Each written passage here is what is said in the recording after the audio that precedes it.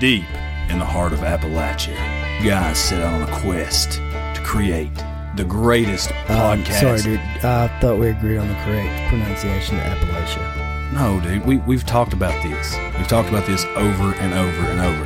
It's pronounced Appalachia. Listen, freaking angels and the women got together. That's how we got Bigfoot. That's how we got vampires. That's why we got all this stuff. These ancient Appalachian mountains that are literally older than bones. There's old entities here. When you start finding out more about them, they start finding out more about you. Good Lord, sir. This goose has gone rabid. And you think you're just going to run up with your little sword on the king of the goose squad? Listen, the old entities of Middle Appalachia are unexplainable. They are eerie. Breach. And they are one of these things that will keep us, the hill folks, and the people who live in the area constantly searching for answers that they probably will never ever find. And this is why we love Appalachian Intelligence. Hey there, hill folk, and welcome back to another episode of Appalachian Intelligence. We are extremely, extremely thankful that you guys could join us again for another week, for another edition of AI. With you tonight, your hosts, Justin and Lance. Lance, how you doing tonight, buddy? I'm doing great, Justin. Glad to be back behind the camera on the microphone once again for another episode of AI. It's been a little more sporadic than we've been as of late, but now we're back to back here in a couple nights. It's like a brand new us. More than two recordings in a week. We're doing something here. Hey, we're doing big things, man. We are doing big things, and that's really mainly because Monica's not working this week, so I'm not pulling double duty. We got a visitor. You guys, you hill folk, you know where you can find us. You know all the socials, all the places, all the ways that you can support us. You know all that stuff. We talk about it every single week, and those are all listed in the show notes. But with you tonight, and we usually read off a 5-star review, but we have a special guest with us tonight. We have a guy that he's came from the driver's seat of a Philly tractor and trailer to the throne of a media empire in Knoxville. He's a dogman detective, a skinwalker sleuth, and a PI into portals, an examiner of the eerie and an analyst archiving countless accounts of the arcane. He's a podcaster, filmmaker, adventurer, and CEO of Merkel Media. With us tonight, we have the man, Tony Merkel. Tony, how are you? Yep. How you doing, man? Dude, that was an intro. My Lord. I can you email that to me so I can have it? Absolutely. Absolutely. Some of these programs are like, send over a bio. I'm like, I don't freaking know. And I go to ChatGPT. I'm like, hey, say something cool about Tony Merkel for the podcast. No more ChatGPT now, Tony. You got you one now. That was solid. That's way better than ChatGPT. Oh my! Well, thanks for. I try. Well, we're happy to have you, man. We're extremely happy to have you. Obviously, as most of our audience at this time, they know that we came and visited you down in your studio. Almost a year ago now. I guess it's been almost a year. Doesn't seem like that long. But it's kind of when our Swift Silver Mine and Petroglyph adventure started up and started going on, and you were kind enough and gracious enough and was a fantastic host, had us there, allowed us to get our story out there. And I mean, obviously, if you have a chance to go on the confessionals, your numbers are going to get boosted a little bit. I mean, that's the Tony effect. That's the goal, man. Like, that's why I like inviting podcasters on the show. I like spreading the wealth. I like exposing new people. And so I'm glad the numbers went up. I recently did that with John from 21 CD podcast. He's from south of Knoxville. Yeah, he's from Murfreesboro. And he drove out and he spent time with me. And I mean, I told him, and I think I probably told you guys the same. I tell everybody who's a podcaster, same thing. I'm like, it's up to you. Bring the heat, hit a grand slam. That's all you got to do. You know, like all you got to do. And I want you to, first of all, it's on my podcast. So yeah, I want you to hit a grand slam because I want to have a good episode, you know? And then also it only does good for you. And I want that. I want people to be, to be successful in this. And quite frankly, it gets lonely doing this by myself for a job. So I want friends that do this for a job too, so that we can all have fun together. So yeah, man. It's I'm really glad that you said that because I don't know if you've ever told me that, but I'm glad that numbers went up and I'm glad that people came over to listen. Well, I probably didn't tell you that. I mean, you got to save some things to be able to push it out for people to actually hear, It's kind of like when you bro hug and it's just the two of you. Sometimes it feels a little bit awkward, but if there's people around watching, it's just like, oh yeah, that's normal. That's totally cool. Think about how I felt hugging that Satanist in his house 3 times real close. Yeah. That dude put his crotch up on me and everything. It was weird. And I was just like, for the glory of God, we'll do this. It's like, we need to get this boy saved. So, okay, come on in for another hug. I can hear you right now. Ministry has to be more than this. This can't be it. That's what it felt like. I was like, well, go ahead, put that head on my shoulder. It's fine. Okay. Jesus loves you. It was the most awkward time of my life, man. It was so awkward. But I thank God that I went through that experience, man. Like it primed me for what I do. I didn't have this podcast when that happened to me. I didn't have any interest in the paranormal in the extent that I do now. And quite frankly, those kind of situations were things that I would avoid a lot because I would never have wanted to be in that kind of situation. Just the idea of it scared me. And so what was really cool about that, though, is that I knew I was in the right place. Like I knew I was supposed to be there because that whole week after that guy said he wanted me to come to his house, like God was preparing me for like dark spiritual warfare. Like I felt the Holy Spirit just speaking to me every day.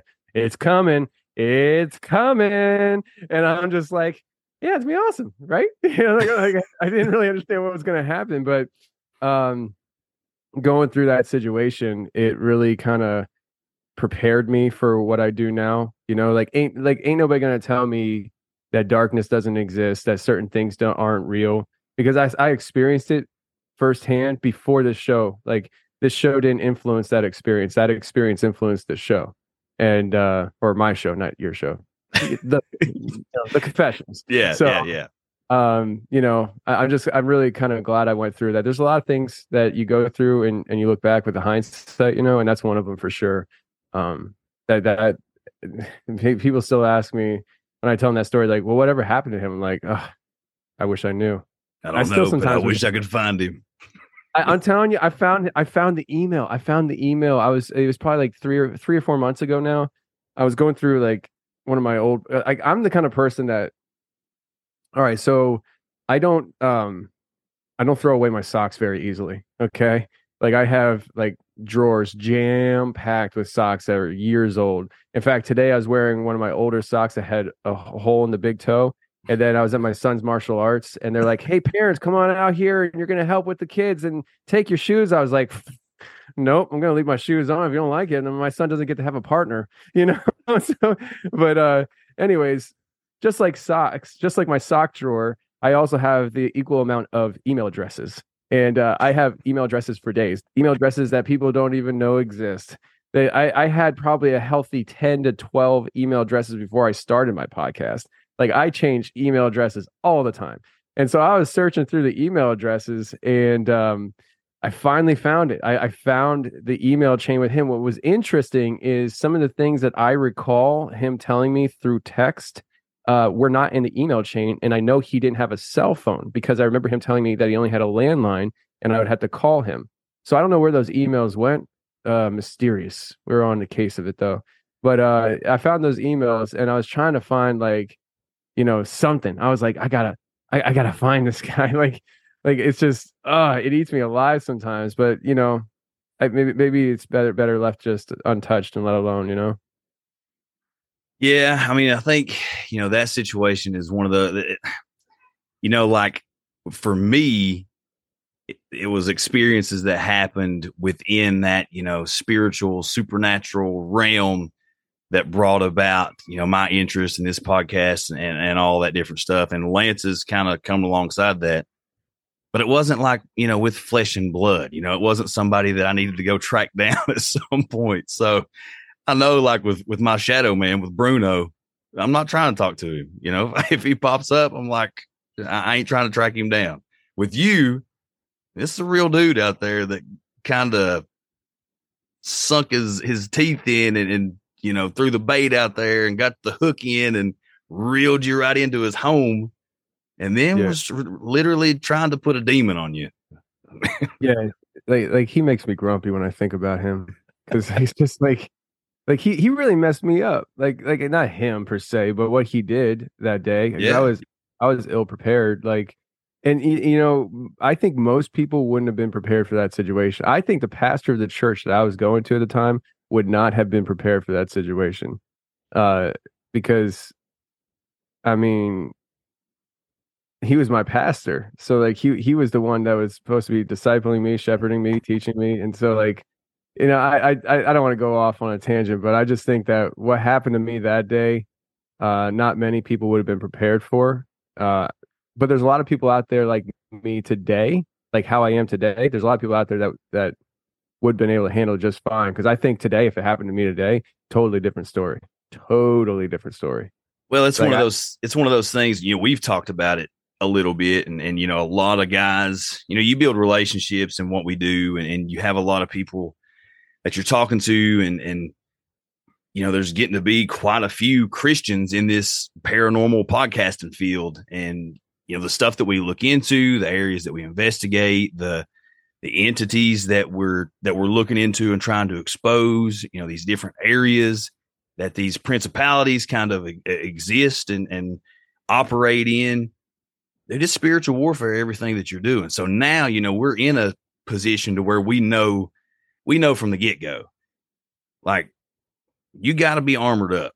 I mean, you've got to be in prayer. You've got to be in the word. You've got to be equipped with the full armor of God, because you're going to have spiritual attacks coming.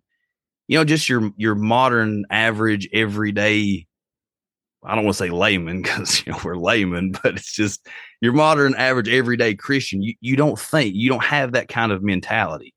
Still demons and dark forces in this spiritual realm, to where Satan and his army of darkness is operating. It's kind of still like this fairy tale thought in your head.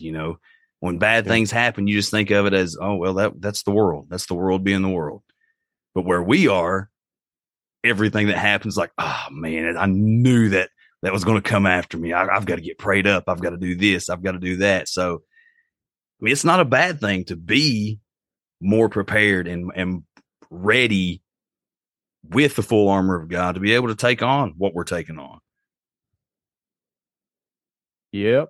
Yeah, and I would just add to that too, like, right, just in the normal, everyday, run-of-the-mill Christian, I guess you can call it that. I don't know if that's a good way to put it. I didn't like saying that. It made me feel like, saying it like that, but I didn't know what else to call them. No, you're exactly. Yeah, that's a fine way to say it. But like most people, I guess, who at least have a bit of faith or a bit of a church in them, kind of think that, what, God's got it. Like, I'm okay, and that's fine, and that's a perfectly reasonable thought process, because He does have it. But we've got explicit instructions in scriptures, like, hey, we don't wrestle against flesh and blood. Like, there's other stuff we're wrestling against, and you've got to be prepared for all of it all the time. No matter where you're at or what may happen, you need to be prepared for it, because you don't know when it's going to attack you. So it's conscious efforts, conscious thoughts, like specific things that we do to make sure that we're ready for the fight whenever the fight comes. We're not looking for it all the time, but we know it's there. It's an ever-present thought, an ever-present evil that's there. We just got to be ready for the fight when it comes. Yeah, I agree. All right, man. Shape of Shadows. Let's get into it. we start. I thought we were going to start with Shape of Shadows and then get to this other stuff. We went the total opposite direction. That's what happens with me sometimes. Yeah, I know. ADD brains. I just did an interview with I forget what show it was now. But I just did an interview like a week or two ago, and it was a fantastic conversation. We didn't talk about the Shape of Shadows at all, though. They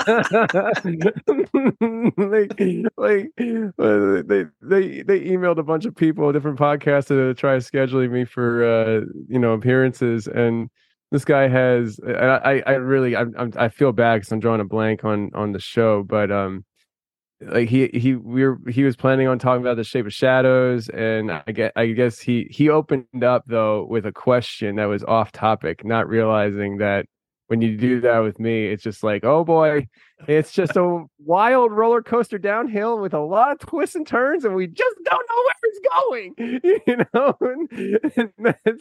and then like an hour and a half, 2 hours goes by, and we're like, we didn't talk about my film at all, but it was a really good conversation. So hopefully you guys enjoyed it. See you later. Well, no, I mean, I'm sure it was a great conversation. And whenever you figure out what podcast that was, let me know and I'll go listen to it. Because I think I really can't remember.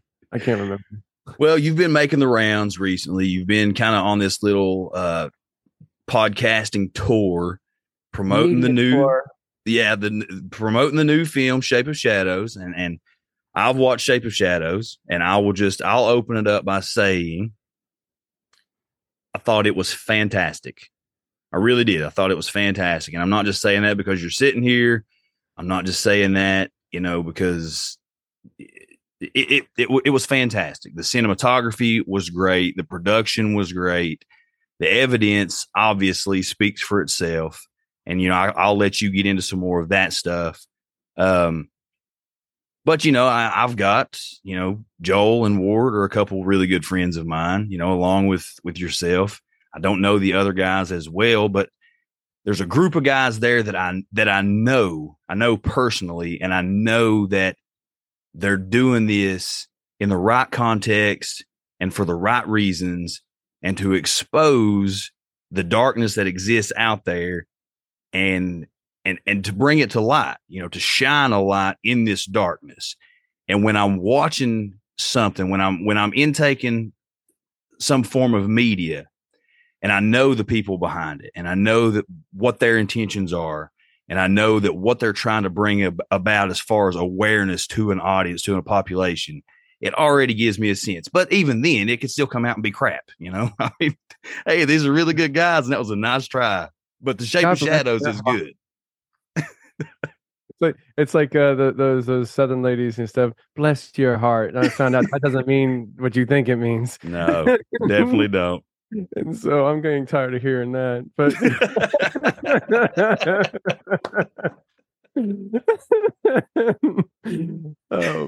but no, it's But I mean, listen, I have never been quiet as to who I am and who I represent. I have never been the perfect representation of Christ, and I've never felt comfortable in my own skin doing it. But I've always told people, who I am. And as the years have gone on, the more bold I've became. And I think I'm more bold today than I ever have been. I'm more willing to, if I don't think this will be the reason for this ever to happen.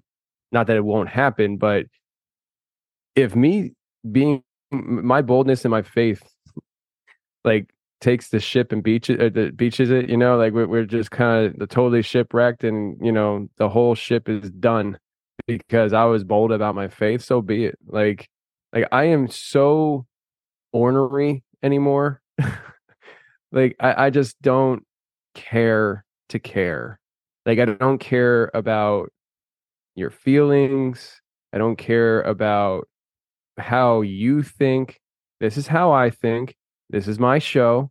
And if you don't like it, you don't have to listen. And that's just how I feel about it. And I think most of people at this point either agree with me or can tolerate me, stomach me. But I just, I started having this I had to, I mean, it goes back to that Satanist thing, right? So that guy, when I encountered him at his house, I was on like a spiritual mountaintop that I've never been higher in my entire life. I really felt like I was walking with God daily.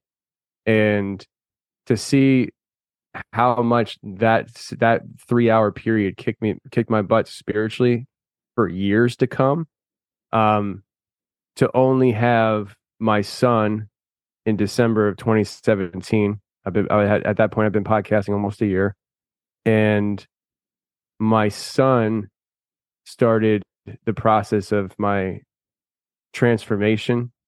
Not that I needed a spiritual transformation to be brought back to God, because I wasn't away from God, but there was a new responsibility to my spiritual nature because I had the children.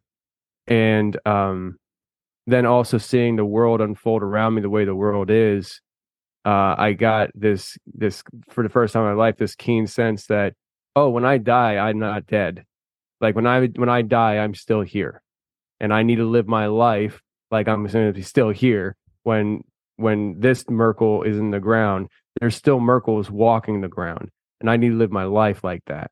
And so it started becoming a transformation in me that it was a slow process, and I'm sure it's still processing, but I am now currently at the point where, like, I mean, it's the same operation as always.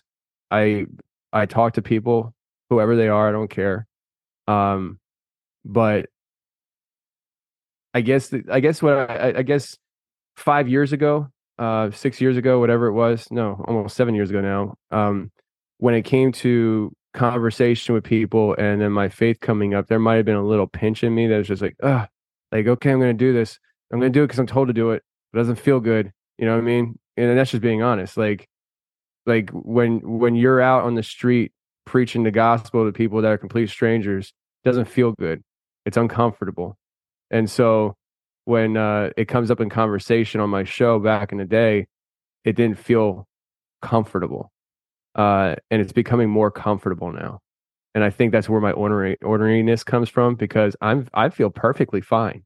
Like, I feel great. So if you guys don't feel good, you know. So I say all that to bring it back around to what you were saying. I take that mindset into running Merkel Media and these films, and God has been in this from the beginning. He has circled the wagons. He brought people around me that were of like mind, and that's for a reason. You know, I could easily have had people who aren't of the faith, and that is a natural clash, especially in the action moments of filming these kind of things.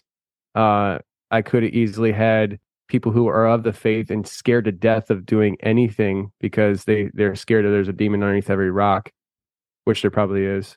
But you know, it's like, and I say that just goofing around, but I mean, like they're much more prevalent than people give it credit for, though. But you know what I'm saying? That, like, it could be a traditional, like, you know, scared to do like the kind of Christian that's scared to talk to a Satanist or a witch because they might get the ickies from them. You know, It's just, you know, I could have been easily surrounded by people like that too, but I've been fortunate that I'm surrounded by a bunch of guys who are just like me, you know, and in their own ways, you know, like theologically, no, like me and Ward are very different. I'm Pentecostal. Ward is whatever Ward is. You know, he's super smart, theologically driven. I think it's safe to say he's reformed. Yeah. But like, and I'm kind of reformed in a sense too. I'm like a hybrid theologically, but I'm becoming more Pentecostal today than I ever have been. And so, but we're all on the same mission, and that mission is that we believe that this stuff is real. We believe that our God is more powerful than the darkness that has been amplified and magnified and exposed. And we're on a mission to do our own spin of what reality really is. So there's a lot of people who are exploring reality and what does that even mean, and they go down all these different paths, and we're just a group of guys that love God, love Jesus, and are called. It's not a matter of what our passions are, like, oh, I want to play basketball, oh, that's my hobby. We're called to do this, like that. Like, I don't know how to better describe it than that.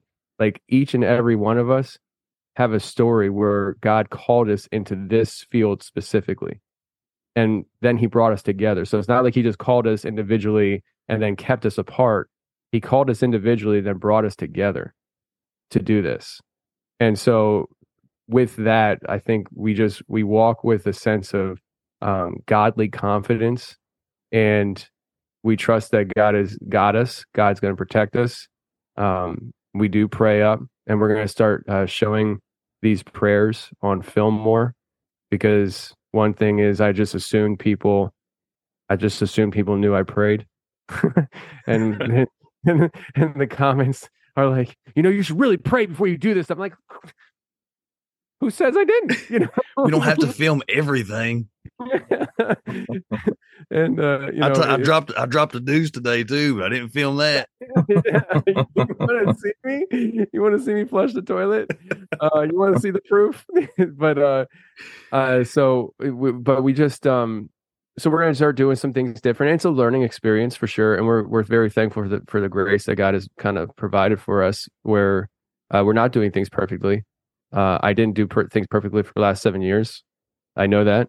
I wish there's been plenty of times that I wish I would have done things differently, said things differently, treated people differently, because I get hot-headed.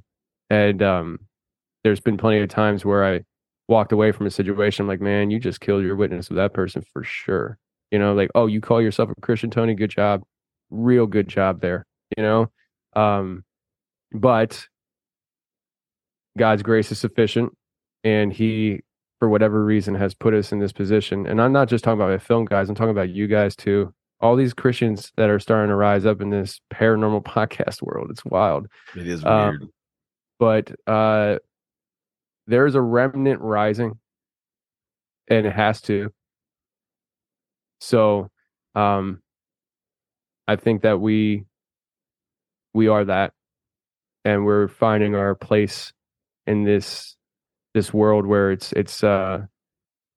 riddled with darkness, and we've been called to be that light. Yeah. And as cliche as that sounds, as Christianese as that sounds, we're the Christians that play in the dark, Yeah. Like most Christians are like, let's leave the night light on. Let's leave these lights on, and let's just hunker around this nice warm light. And we're like, let's turn out the light and see what's up, Yeah. And so we're all kind of in a different spot than most Christians are, and I'm sure you guys have experienced it to various degrees. I certainly have, especially back in Pennsylvania, where people didn't really understand. They and that's fine. I think they understand now, just by the track record. I think they understand now, hopefully. But what we do is far deeper than anything that is materialistic. And I mean, and when I say we, I mean you guys, like us. I just think that it's I don't know, divinely inspired. So I know you want to talk about Shape of Shadows, though, or I do. Nah, look, we can. Apparently, I do. We can we can preach all night long. That's totally fine with me. Well, it really kind of this all lays the foundation for the films. Yeah. I mean, is it fun? Yeah. Do I want to put a bullet in a dog man? Yes, I do. And I don't think they're cuddly. I don't want to cuddle it. I want to put a bullet in its neck and watch it bleed out. I just do. Like, if it's possible. It needs to die. Okay. Whether Agreed. If it's biological, it needs to die to show the world exists. After that, it still needs to die. Okay. All right. So that's disgusting. It is what it is. These things I've seen enough. I've heard enough I haven't seen enough. I need to see more. I've heard enough that I don't think these things. It's like one of those. What was that Steven Crowder thing? Changed my mind. Yeah. Like I'm sitting there at a fold up table drinking a coffee. That changed my mind. Yeah. So yeah, I mean, all that stuff. I mean, yeah, we're hunting monsters. Like that's what I'm going to be doing later this month. I'm going to be going out for a week hunting a monster, in monster territory. And yeah, it's fun. It is fun. If I come across something, it probably won't be as fun, and hopefully I survive.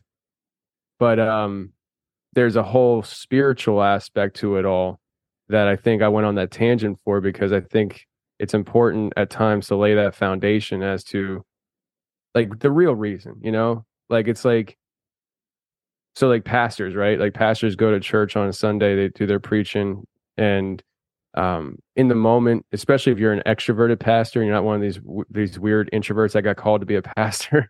But if like you're extroverted and stuff, you're up there, you're energized, you're having a good time. It's fun. It's fun doing certain things with the job. But the underlying reason why it's all there is complete. It's not about how you feel. It's about the calling that you've been called to do. Yeah. And so that's kind of how I think me and my crew look at it. It's like, yeah, it's fun. Dude, we're a bunch of guys. We're married. We get to go out there, hunt monsters.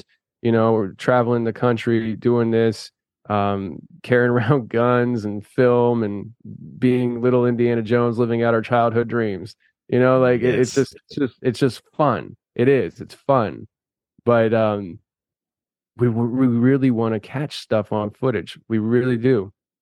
And I guess God will steer the ship as to how it all unfolds, but at the very basic level, it's to just show the world that when this stuff is real, and when it pops up, how do Christians react in the environment? We pull out our guns, we put bullets in them. Yeah, like the saints of old. Duh. I'm saying, man. I mean, St. Patrick didn't go into Ireland totally just unarmed. I mean, we had a whole prayer on a breastplate and swords and daggers going in. Yeah. When we say that he rid the snakes in Ireland, we ain't talking about actual snakes. Okay. Like, let's just be realistic here.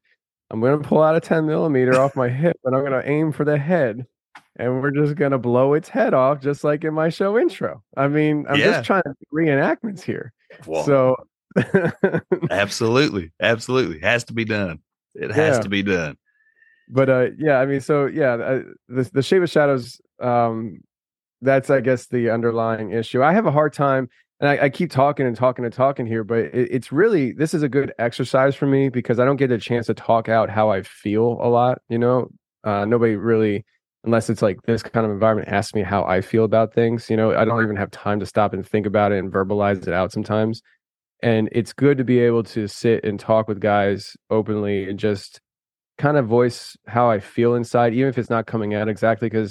And I'm sure you probably experienced this too, where you feel something on the inside, that the passion and desires and the feeling that you have, but to express it in words is hard sometimes. Yeah. And, it takes the conversation, but I'm stuck behind a computer dealing with CEO email crap all day. And, this person needs to get the funds moved over here, and this needs to happen over there. And, I got this interview at 12:30 where I'm going to be talking to them about their stuff and not my stuff. And then I got to pick up the kids too. And then I got to take them to karate. And then I got to go home and do dinner. And then I got to go hang out with the kids. They don't want to hear, you get busy. You don't really get a chance to actually talk this stuff out. And there is a real spiritual component to why we do what we do. And for the last 30 minutes, I probably have not accurately portrayed that, but it's okay. No, I think that you have. I mean, I think you laying out, this being a calling and what that means and what that entails. It's like any calling in any ministry. I mean, you're still trying to reach an audience and to show them Christ and who he is and an example of Christ. In the book of Luke, it says that Jesus came to seek and to save those that were lost. And he's still doing that today. And he's doing that through the church. And I'm not talking about four walls. I'm talking about the hands and feet. I'm talking about the body. And that body is made up of a whole lot of parts. And a lot of that happens in church every single Sunday. But it's like, I say a lot, especially with my teens. Everybody here knows that I lead a teen ministry and, lead in worship a whole lot and have recently over the last year or so have been, delivering more messages and stuff like that. Because, that's what I feel I'm called to do. I'm called to deliver the gospel in whatever area or arena that I can, that I'm able to. And, this podcast here, it's, we don't portray it and put it out there as, oh, well, this is a Bible teaching Christian podcast. No, this is a podcast where we talk about a whole lot of weird stuff. And when the Bible or Jesus comes into that conversation, we're going to talk about it because it's all related. It's all spiritual at some level. It all comes back to this spiritual warfare and this battle that we're in today. So you talking about your calling and the guys that you have around you, their calling to come alongside you and to hunt monsters. It's to show it's the same thing as being able to stand up and preach a sermon on society and what kind of state that it is today and being able to relate that to, okay, well, this is what was going on in Jesus's time. It's not a whole lot different. It's the same kind of thing. That's the monsters in society. Well, these are real world monsters that people are witnessing, that people are having encounters with, that people are coming across on a day-to-day basis that are terrorizing them, their families, whole communities. What is this? Where is it coming from? And can we expose it? Can we capture it? Can we get some kind of documentation? And how do we expose it? And in that, how do we show that no matter how scary it is, it's footstooled by Christ? I also think too, Tony, which I want to interject, and I love the fact that you spent so much time essentially telling us why you're so passionate about this and why you felt called to do this and why you have, this group of men around you that have the same like-minded ideas on these things. Because it shows the consumer of these products, right? The seriousness by which you take these things and that your boys take these things too, right? Because let's be honest, you start talking monsters and things that go bump in the night. The common populace, for the most part, yeah, sure, it's there or whatever, but it's a smile and a gag or whatever. But no, there's some serious things that happen, and there's some serious things that take place. And you guys are the serious people who are trying to unveil it and explain it and capture it so that more people can understand that, hey, yeah, this is real. Like there's some serious stuff that's going on. So I appreciate the fact that you're here pretty much just, laying it out for us and telling us why you are so passionate about it and why you've got this calling, because it just reinforces just how serious you guys are and how serious this stuff is. We're very serious about it. Like you guys are catching me right now on this recording. Anybody listening who maybe knows me, I might sound tired because I really am, but I'm very passionate right now. I'm just so grateful where we've come to, my team, where God's brought us to, and I really mean it passionately. If this all falls apart because of me talking Jesus too much, then so be it. I promise you, I will sell off everything I have. I'll take what I have in monetary value, and I'll buy an acre of land somewhere. I'll pop a trailer on it, and I'm going to farm, and I'm going to disappear. That's just what it will be. At that point, I'll just start preaching on the street. I'll be the crazy guy in Knoxville, Tennessee, preaching on the street corners, going to church early on Sundays, and farming with my pigs on my half acre with a trailer. Like, I can't express to you how much I mean that. My wife knows I mean it. I've told her millions of times. I constantly remind her, especially when we are driving around down here in Tennessee and we're driving by a nice, beautiful field. You see the Smokies in the background. There's a trailer sitting in the middle of it. I'm like, hey, that's your future home right there, babe. Like, because it's true. Like, and I mean, I grew up in a trailer with holes in the floor, possums crawling through in the middle of the night, Like, and I'm very okay going back to that and like at peace with it because I just don't care about anything else other than pleasing God.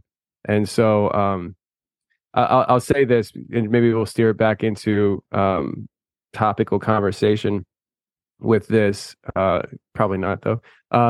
So like you guys know Genesis 6, right? I mean, fallen angels is it's like our go-to stuff in our weird community. It's like we're Christians and we were all about Genesis 6 and fallen angels. In the days of Noah, right? So we talk about that in the days of Noah, so shall it be at the coming of the Son of Man, right? And then we look at Genesis 6 for that because that's where the flood happens, Genesis 6. And so I gotta say this. I just gotta say this. This happened this past Sunday all over the country. There was a message given to pastors by God, and they all preached the same thing all over the country. Not all churches, but there were a lot of churches, a lot of pastors preaching the same message. And I know this because my pastor preached part of this message. And then I heard Mark Driscoll preaching this message on Sunday in depth. And then I told my pastor, I said, what are the odds that he speaks the same thing you spoke? I think that was a divinely inspired message. And he goes, I think you're right, because two of my other pastor friends preached the same thing.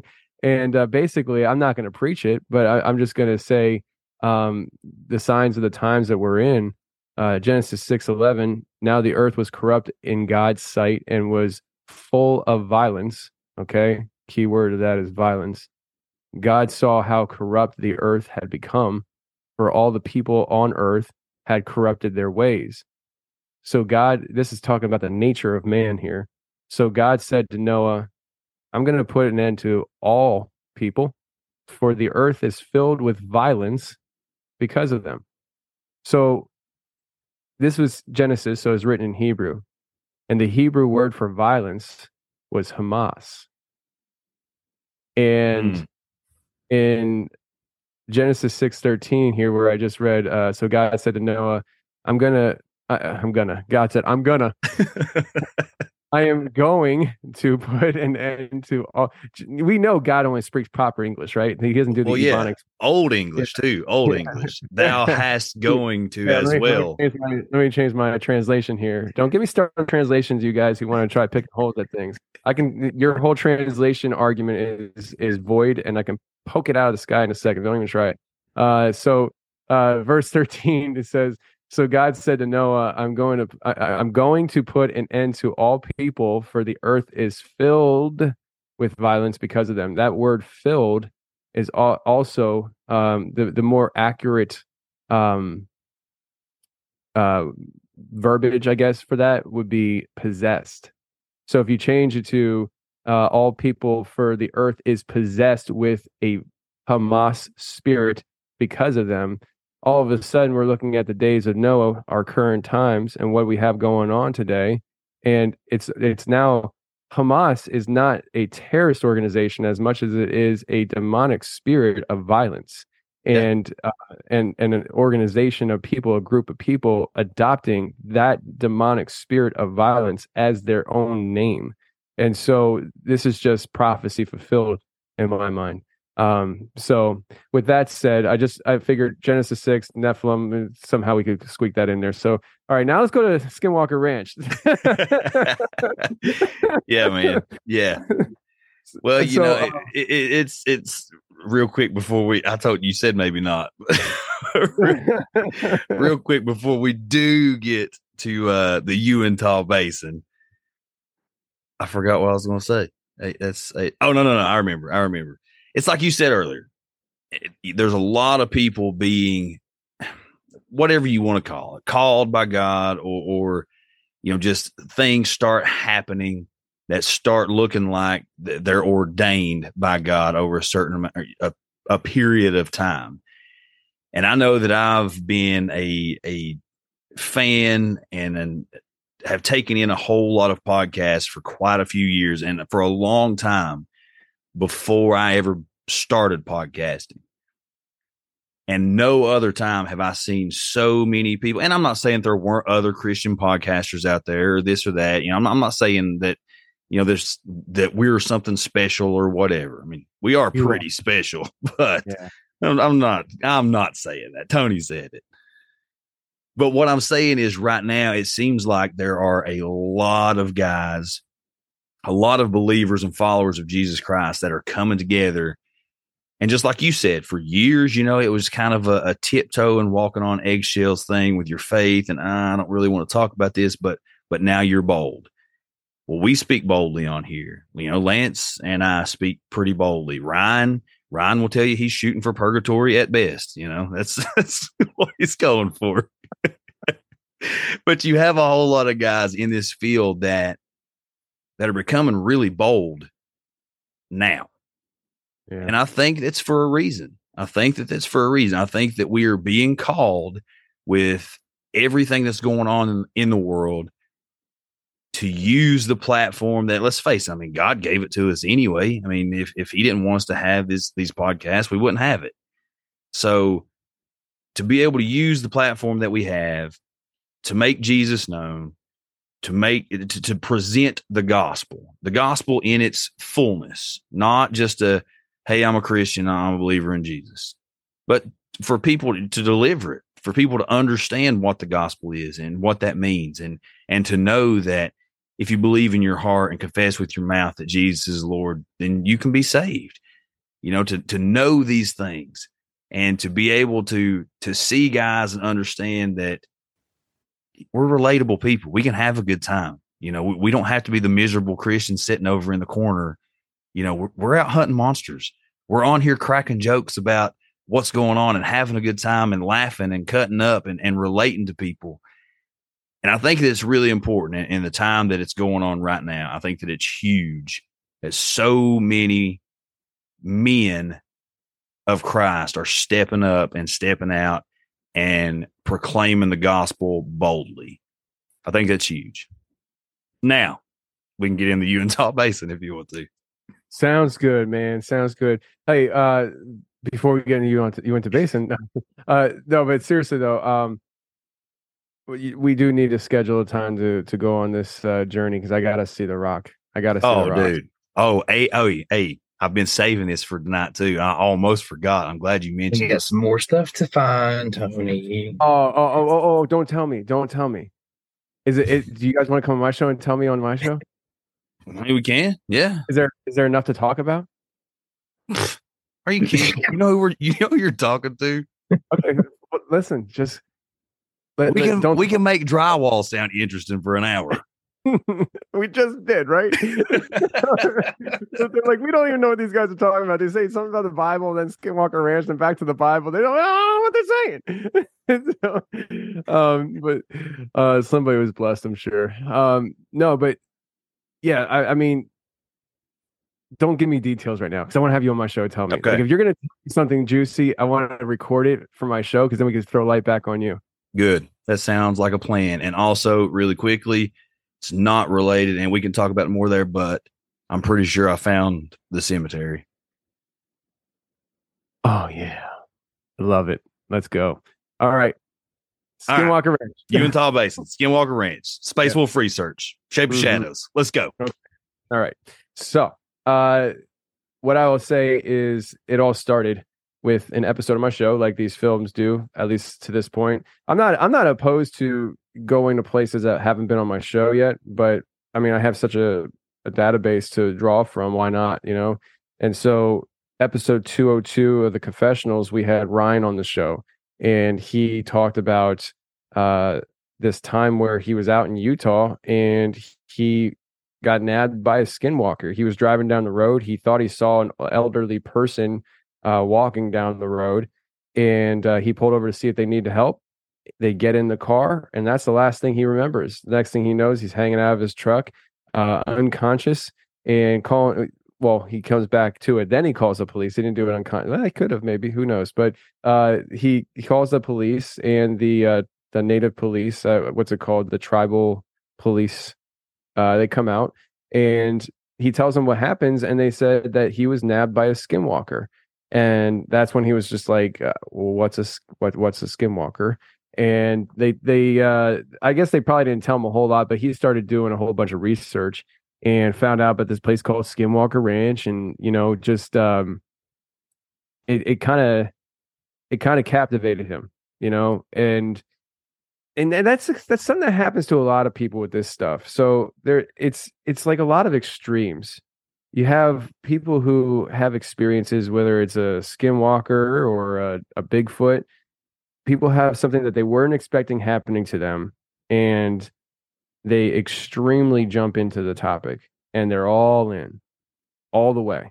And all they want to do is research it, read about it, watch documentaries, or listen to podcasts, all of it. They just all the time, they're on, because they're trying to figure out what happened to them. And then there's other people who this kind of stuff happens to, and they go the other extreme where they ignore it. They pretend it didn't happen to them. It's a very interesting psychological thing. But for Ryan, it was the extreme of diving in. And he somehow convinced his wife to buy a property that bordered Skinwalker Ranch. And he doesn't live in Utah. He doesn't even live in Utah. And so he's just like, I don't know how he did it, but he did it. And he continues to do it because after we left, he expanded the property by 10 acres. So he's continuing to purchase land and expand things and grow the property, all in the name of Space Wolf Research. That's what he named the property.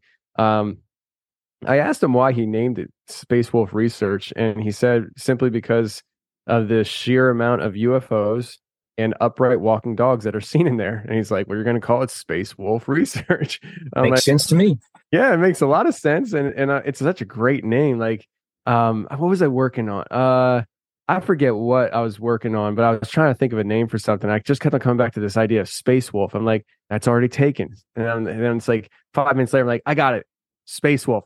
Idiot, stop. Like, it's just such a good name. It's so much fun. It's marketable. Like you have like 10 billion logos for it in your head floating around at all times.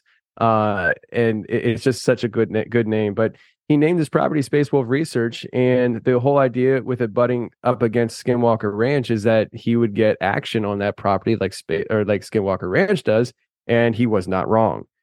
He has had portals open up on the property. He has that on his CCTV cameras.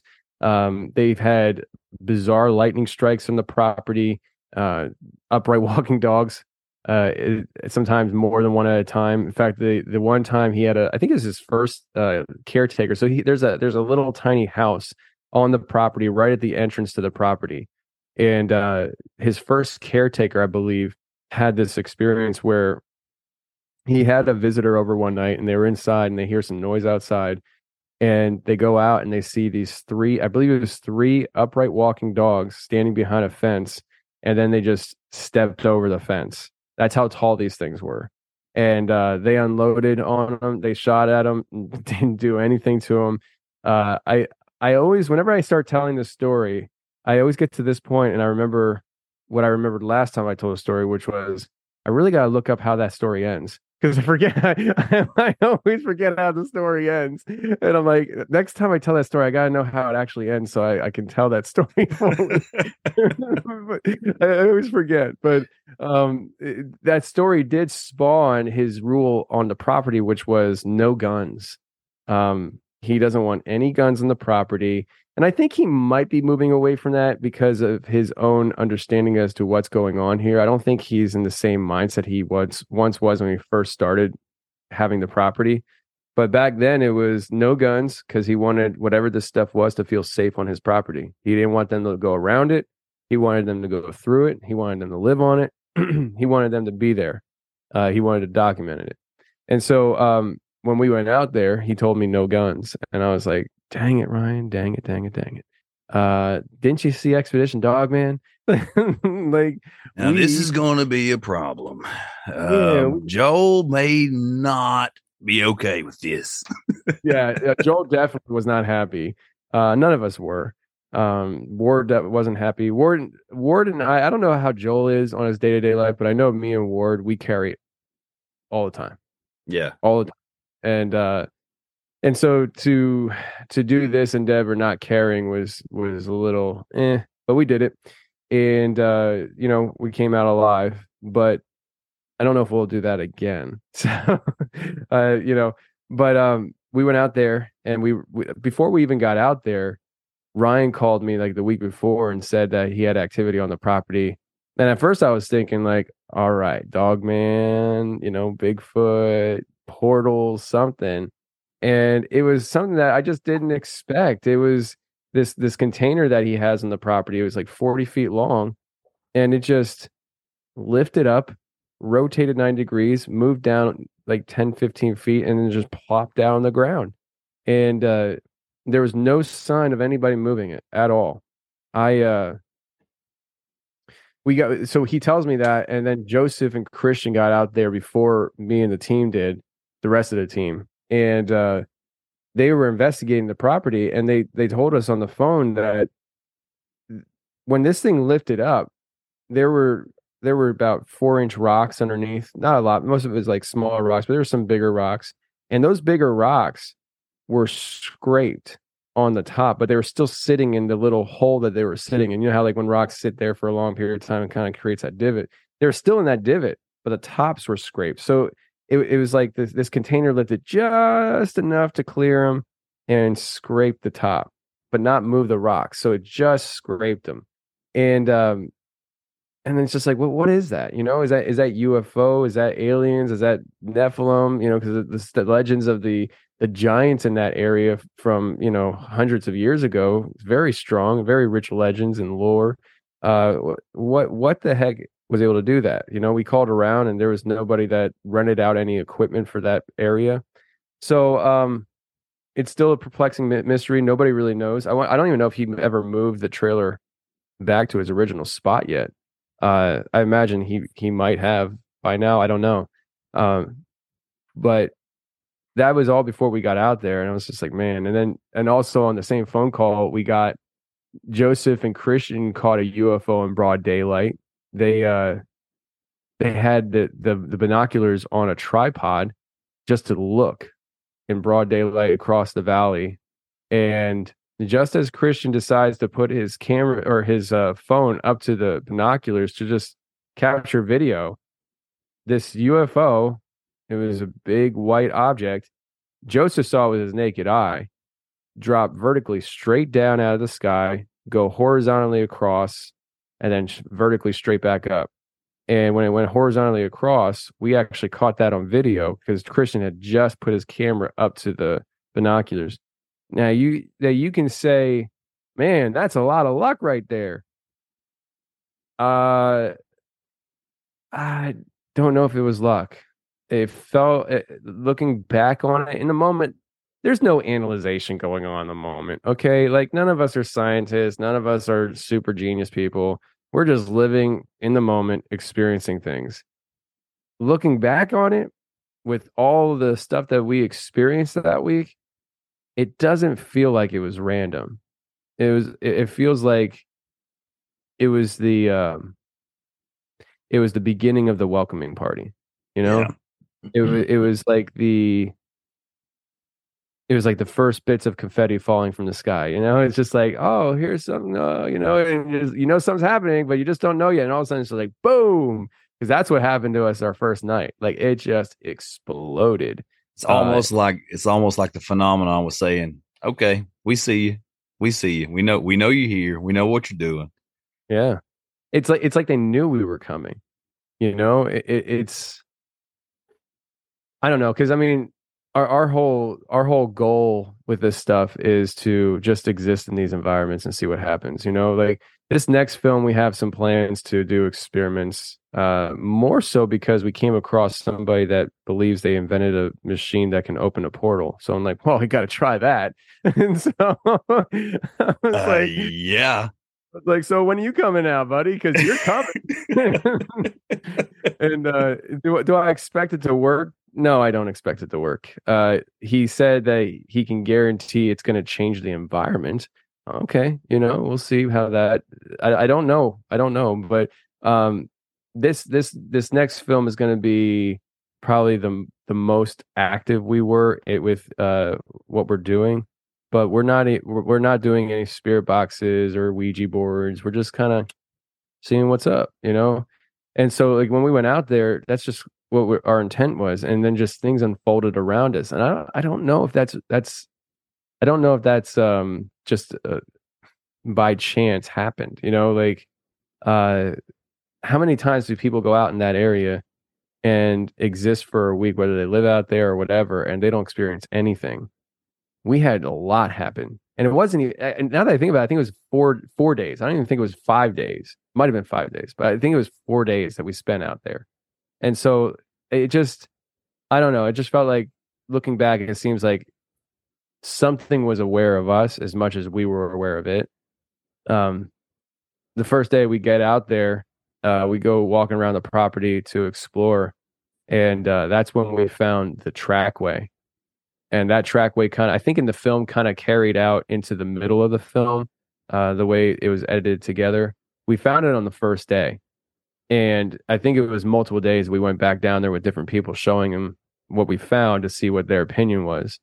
And I think in the film, Ward did a good job flashing back and forth between Johnny and Bo as we showed them and let it unfold.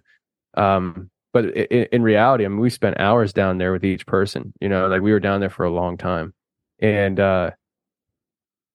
this trackway that we found, though, it was bizarre, man. It was bizarre. And in the moment, you kind of want to just, you're out there, you're having fun, you're having fun, and you're like, man, look at this, it's crazy.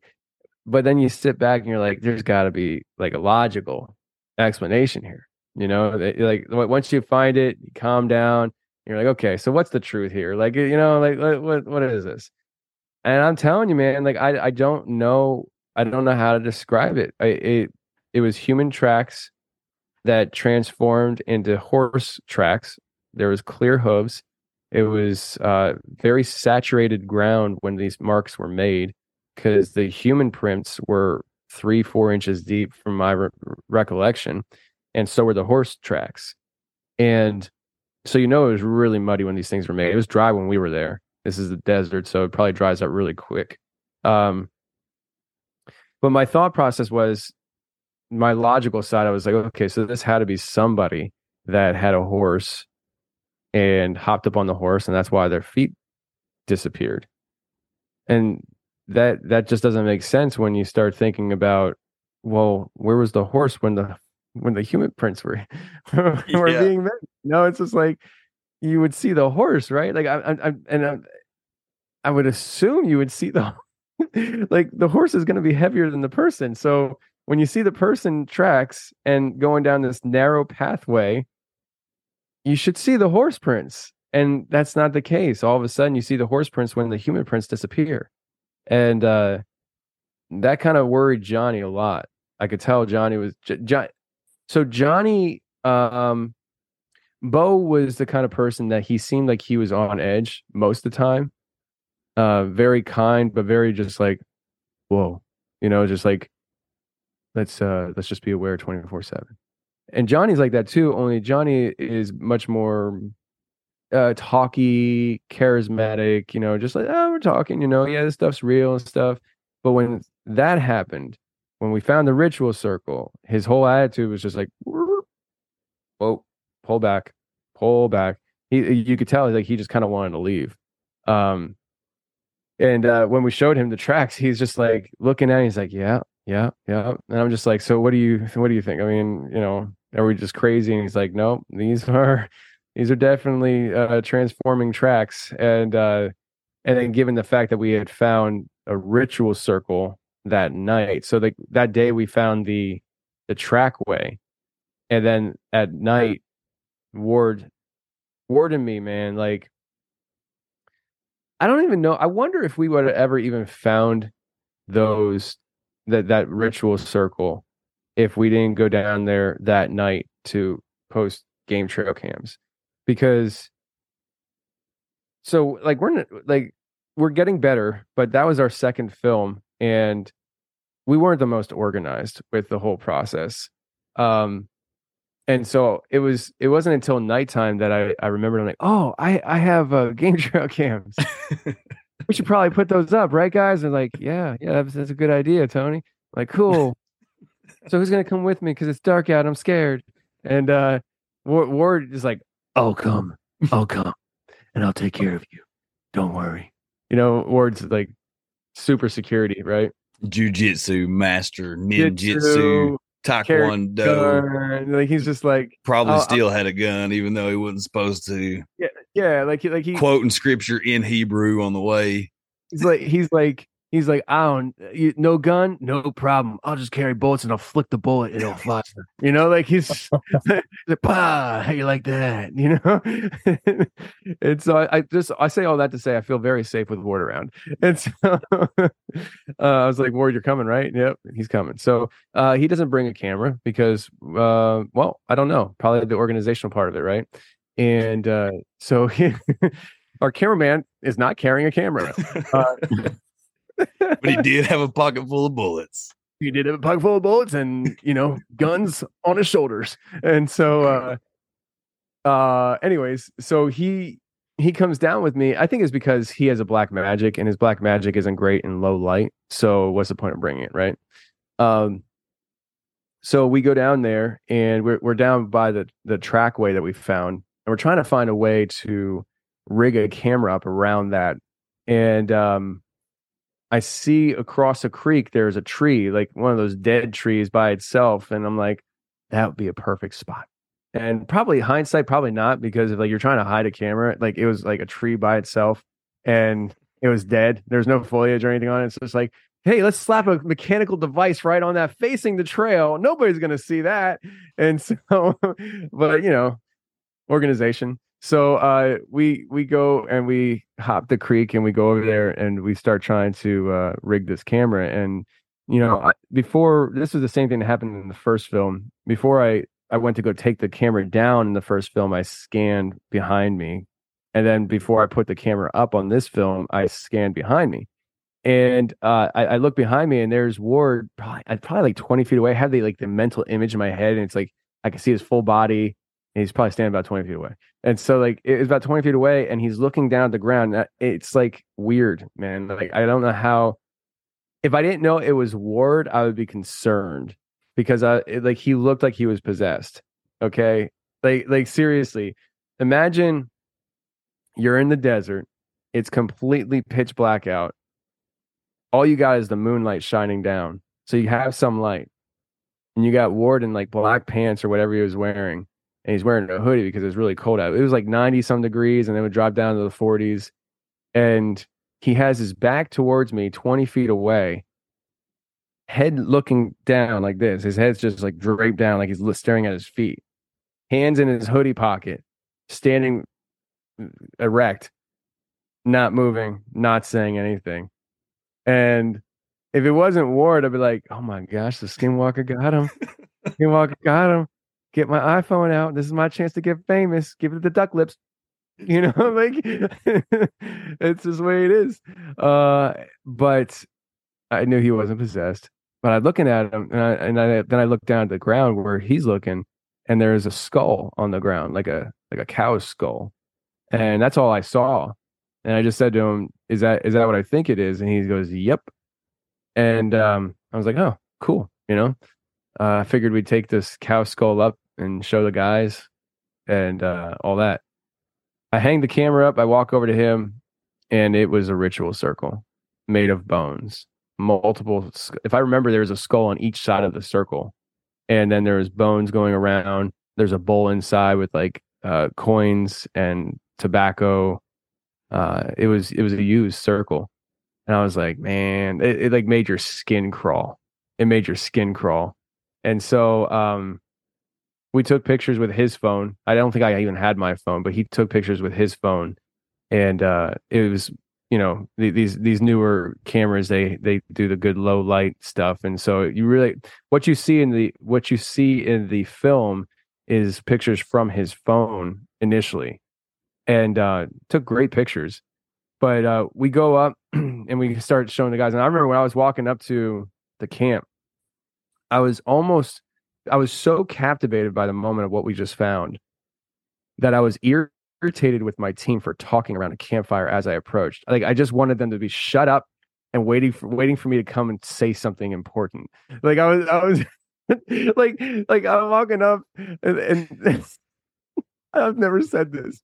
I've never said this before, but I'm walking up to the campfire, and they're all talking and chuckling. I hear my stupid brother laughing, and I'm like, you guys need to shut your freaking mouths. I have something important to say. Like I just wanted to have this memory of walking up and having this great dramatic moment of just like, guys, look what we found. And it wasn't like that. The guys were like, yeah, I was, this, that, and the other, talking about stupid crap that have nothing to do with anything. And I gotta be like, guys, I need to talk to you. Okay, 1 second. No, I need to talk to you. Shut your freaking mouths, and I had to, in true Ron Burgundy fashion. That's how I felt. I don't think it played out that way, but that's how I felt. I was almost like insulted. Like, how dare you guys be talking about? Like, I felt like Jesus felt when he walked to the disciples after he's done praying and they fell asleep. He's like, guys, I told you. Be focused, And so, anyways, I got them focused in, and we started telling them what we found, and we showed them the pictures, and they all had the same reaction. They were just like, "This is crazy," and I forget who had the phone in their hand, but I think it was Christian who was just like, "Look, on the mesa" or something, and we all like jerk our heads. Half of us broke our necks, and we're staring across this valley at the mesa, and there is this light shooting up in the sky. And like every time I describe this, I go down the same road with people because I want them to understand how weird it was. I haven't seen this in years. So I describe this as when we were kids. They might still do it. I don't know. But when I was a kid, riding home at night from my grandparents' house or something like that, we're driving down the highway in my parents' car. I'm in the back seat, and you have your head against the window. It's winter out. It's nice and cold. You're looking up in the stars. You're seeing the stars, clear night. And all of a sudden you see this beam of light up in the sky, and it's going around in a circle. And you're like, we got to go and see where the light's at, and that's the whole point back then, right? Like, it's like there's some car dealerships having a sale, right? And they're shooting this beam in the sky, and the curiosity was like, I just got to go and see where this light leads me. My dad never took us, but I don't have any grudges about it though. So we're looking at this light shooting up in the sky, and it's like that, only not that, where it wasn't as strong of a beam. And the beam wasn't as narrow as what I just described, what I saw when I was a kid. This beam, it had to be at least 50 feet wide from the ground. I don't know what it was. I don't know what would make that kind of wide light projection in the sky, but it wasn't a light beam that I would say shot up like a mile into the sky or really high.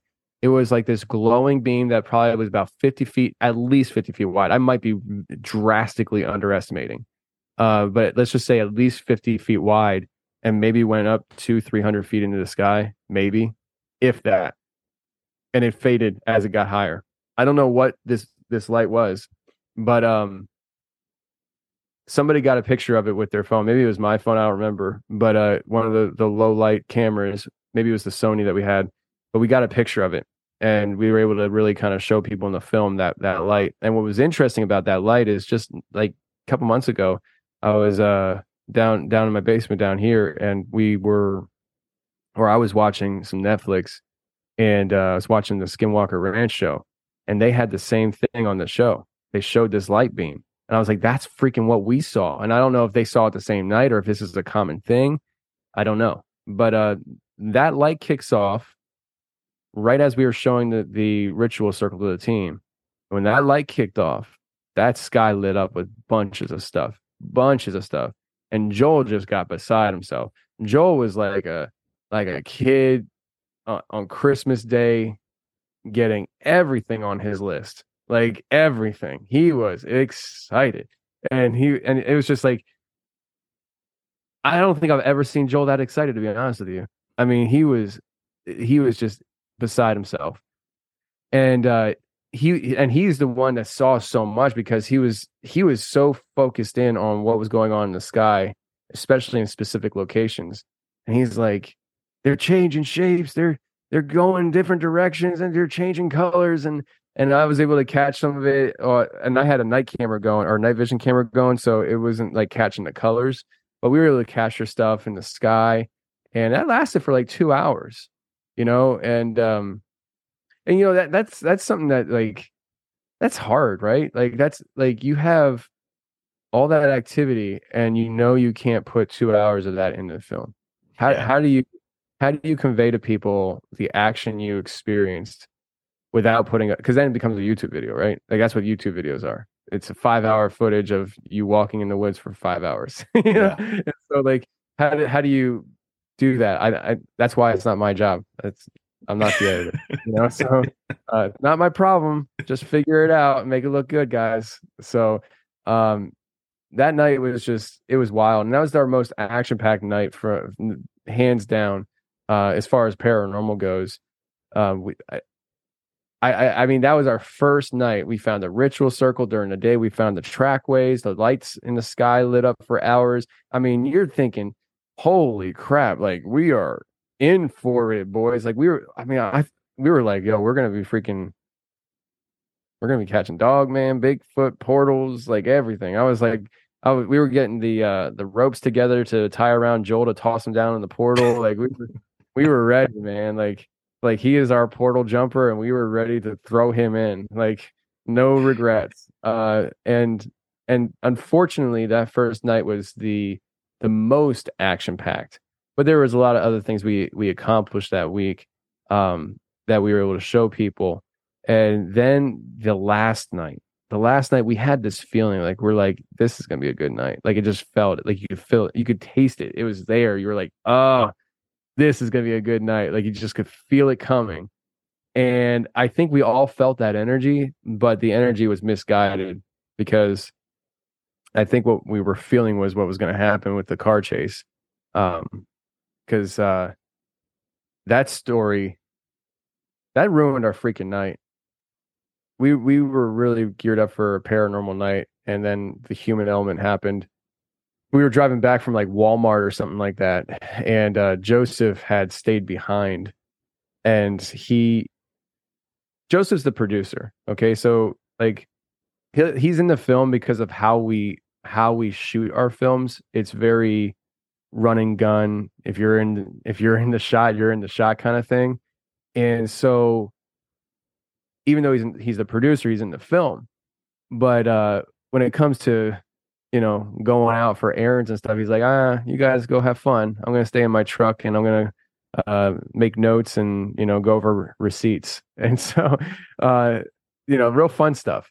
And so he was staying back at the campsite by himself, and we were on our way back, and we pull into the property, and we just passed the caretaker's house when Joel goes, "Hey Tony, stop the car for a second."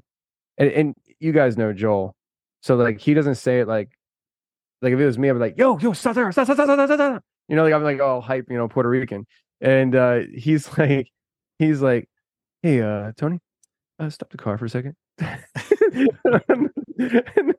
And I'm like, all right, I stop the car, and he gets out, and you're thinking he's gonna pee on my car tire or something like that, and he just stands there, and I'm like, what's going on, buddy? And he gets back in, and only the Joel way, he's like, yeah, we were driving down the road, and I saw this car pull out behind us, and when they pulled out behind us, then they turned on the lights and they followed us. And when we turned into the parking lot or into the driveway here, I looked behind us and I saw the car. It stopped on the road, and the guy just stared at us. Then I got out of the car and looked back at him, and then he just looked at me and took off. In that Joel tone, like it's just like, as a matter of fact, yeah, real gentle and stuff. Like, yep, that happened. Yep, that happened. And I'm just like, well, let's go cowboy boys. And we whipped that thing around, and we flew out of the gate, and we started chasing after this car. Like, who knows? Like at that point, like, who really knows what that was, right? Like, we could have been deciding to chase after somebody who was just like a local, being like, I didn't know anybody lived there, and we're like, hey, get back here, and going all crazy. But then that car took off like 90 miles an hour down the road. We're like, okay, yeah, they're definitely trying to get away from us. And my stupid Forerunner, like, I think that thing had a problem or something, because it didn't really have much juice to begin with. And then I had like 5 guys in the car and no burgers. And I was like, man, this sucks. And so like, it was not running. And so I'm going like 70 down these dirt roads, and I just can't keep up. But in that process, again, this is the desert. There's a lot of side roads, a lot of dirt roads. You really don't see everything. But in that process, two vehicles pulled out behind us and kept up on us. Like, I'm going 70, can't keep up with the car in front of me, but these two vehicles are keeping up with us. And we're like, okay, this is Ward, get your camera out. You know? It's a trap. Yeah. That's probably the only thing I'd say is they saw we had a camera and like, oh crap, you know, but yeah. So we get this straightaway, and I could see way up in the distance that car we were trying to chase turns off onto this main road, like with a lot of traffic. And we finally get up there, you know, putting pop, pop, pop, pop, pop, pop, pop, you know, just like this thing is not moving. And at some point, we lost one of the vehicles. One of the vehicles was gone because I only remember one other vehicle going around the Forerunner, and I believe that, from what I remember seeing, it was a side by side. It was like an off road vehicle, which is really a shame that a side by side could keep up with a Forerunner. But that's another story. Hey, some of those side by sides are mean, son. Those Can-Am twin turbo. I'm saying, man, like, I tell you what, after I got off this trip, shortly after I got off the trip, I traded that Forerunner in for for a vehicle that had a turbo on it because nice to move. No, actually, my wife hated that thing, so I had to get rid of it, or she would have divorced me or something like that. That, and we've got to be able to catch people in the desert when yeah, getting stalked. So like that, and I'm gonna be honest with you, that vibe was like more for me than her. Like, it was her vehicle, right? I had my truck, but I got her a Forerunner that had off-road tires and all this other cool stuff. And I was like, oh yeah, this is a great family car. My wife will love this. It was more for me. It's like Al Bundy buying Peg a bowling ball for her birthday. Yeah. So she called me one day mad about the vehicle, and I was like, okay. So I went and traded it in and got an Explorer. So it's more family friendly, I guess. But anyways, back to the story of the desert. So the vehicle goes around us, and we're like, okay, so the chase is over. We're gonna go back. And on the way back, Joseph calls us, and he said, hey, where you guys at? And we tell him what happened. And he's like, well, I saw you guys pull in and stop, and then you turn around and left. He said, after we left, so now we're on the cowboy chase with other vehicles chasing us. And during that period, a fourth car comes into the equation because there's another car that comes down the road, turns into the gate of the property, goes past the caretaker's house, starts going down the hill, down this dirt hill towards our camp in the back of the property. And Joseph sees this. He gets his flashlight out and flashes his flashlight at the car real fast, and it just stops, turns around, and leaves. And so we don't know exactly what happened that night. We don't know if we were set up, if they knew we would chase him. We don't know if they were like, my Lord, these guys are chasing us. Hey, Billy, why don't you go on in that camp right there and get yourself some computers and hard drives, and why don't you throw their phones in some water bottles? You know, like, I don't know what I feel like it was a situation where somebody called somebody and it's like, hey, this is a great opportunity for you to go to the camp and figure out what these guys are doing, or take their stuff, or smash their windows. I don't know. All I know is I personally believe there are 4 vehicles involved with us that night. At least 2, meaning the one we were chasing and the one that came in after we left. The ones that were chasing us, maybe they were locals just driving really fast and thinking, these guys don't know these roads, because you can easily go 90 and when they're only going 70 on these dirt roads, idiots. You know, like, I don't know. But that was our last night. It kind of put a damper on things. At one point when we were all back, we thought we saw somebody run down the hill behind the shed into the woods.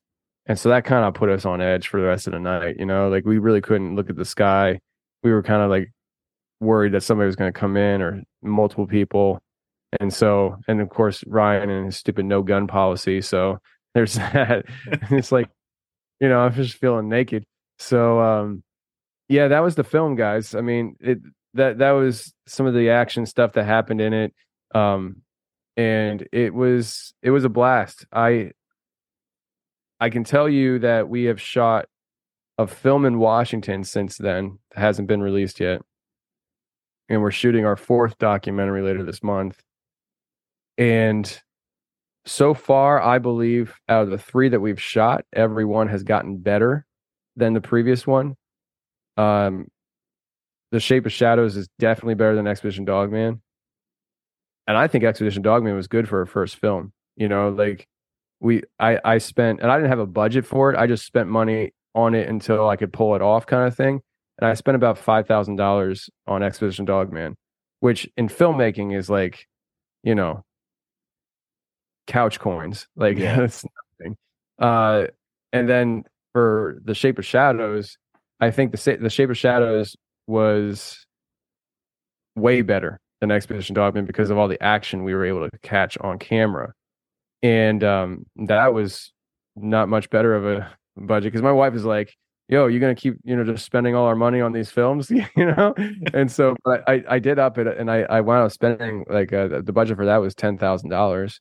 And, you spend twice as much and you can manufacture all the evidence you want. No, I'm just kidding, guys. I'm kidding. I'm kidding. Jeez, relax. It's like, I knew it. He just admitted it.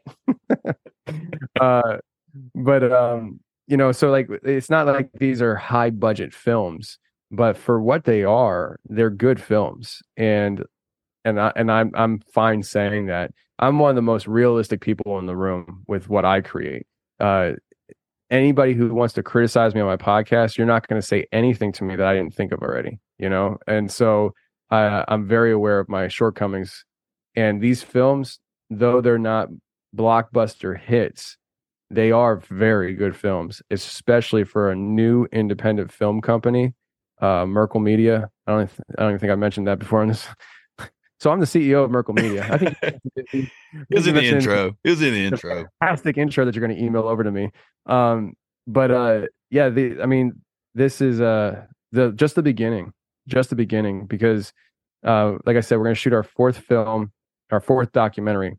In I don't even know what to call these. Are they films or the documentaries? What are we? I guess we're documenting our journey. I mean, I would call them documentaries. I think it's a documentary of you're documenting the land and the area and the events and the people and the with you and Tall Basin, the medicine that is used and practiced. Yeah, I'd say documentary. Yeah. Okay. So we're going to shoot our 4th documentary. We shot a movie this summer that hasn't been out yet. So that's Sasquologist. That will be out in 2024. We're game planning our 2nd movie, which I'm not going to tell right now because I don't think I'm allowed to be honest with you. Listen, my name's on the company, but there's a whole team of people that I work with. And there's a reason for that because, because Tony likes to talk. Yeah, and I'm a former truck driver, so I really don't know what the heck I'm doing. Okay, so, but we are working on another movie that, if we pull off, could possibly be outright legendary, and I deeply mean that. And so, but the Sasquologist is going to be released in 2024, and basically, the Sasquologist is a movie where we have based off of the Patterson Gimlin film.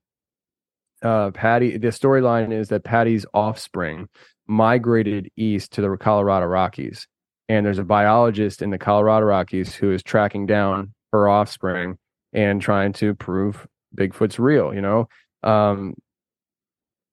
I think there's a nod to John Bendernagel with this concept. He passed away, I'd say 3 or 4 years ago, but he was really cool to have in the community because he was a career biologist, career scientist that gave real credit to this stuff. So it's about this biologist who is trying to track down her offspring, and in the process, in this storyline, he comes across this young kid. So the biologist is in his 50s. This young kid's probably like 19, 20 years old, if that. And he's trying to hunt down Bigfoot as well. but this kid is like woo woo to the max. Like he's like Tony. Like he's like the representation of me in the movie. And he's just, Bigfoot's a interdimensional being, right? Like that's just the way it is. And so they clash, and the concepts clash. He wants nothing to do with this kid. And the kid's like, just let me come with you. And he's just like, no, get away from me, you weird freak. And over time, he eventually convinces the biologist to let him come with. And then that's the next stage of the film, where you see these two kind of coming together and working together with very different perspectives and arguing about it all the time. It's a very nasty relationship they have with each other. But in that storm and struggle of their relationship, there's beauty that's drawn out, because you find out that they both have a lot of hurts from their past that bring them together. And then they have some wicked experiences one night. This is not a film where you're going to have Bigfoot biting people's legs off. It's not going to be blood and guts, gore, all that.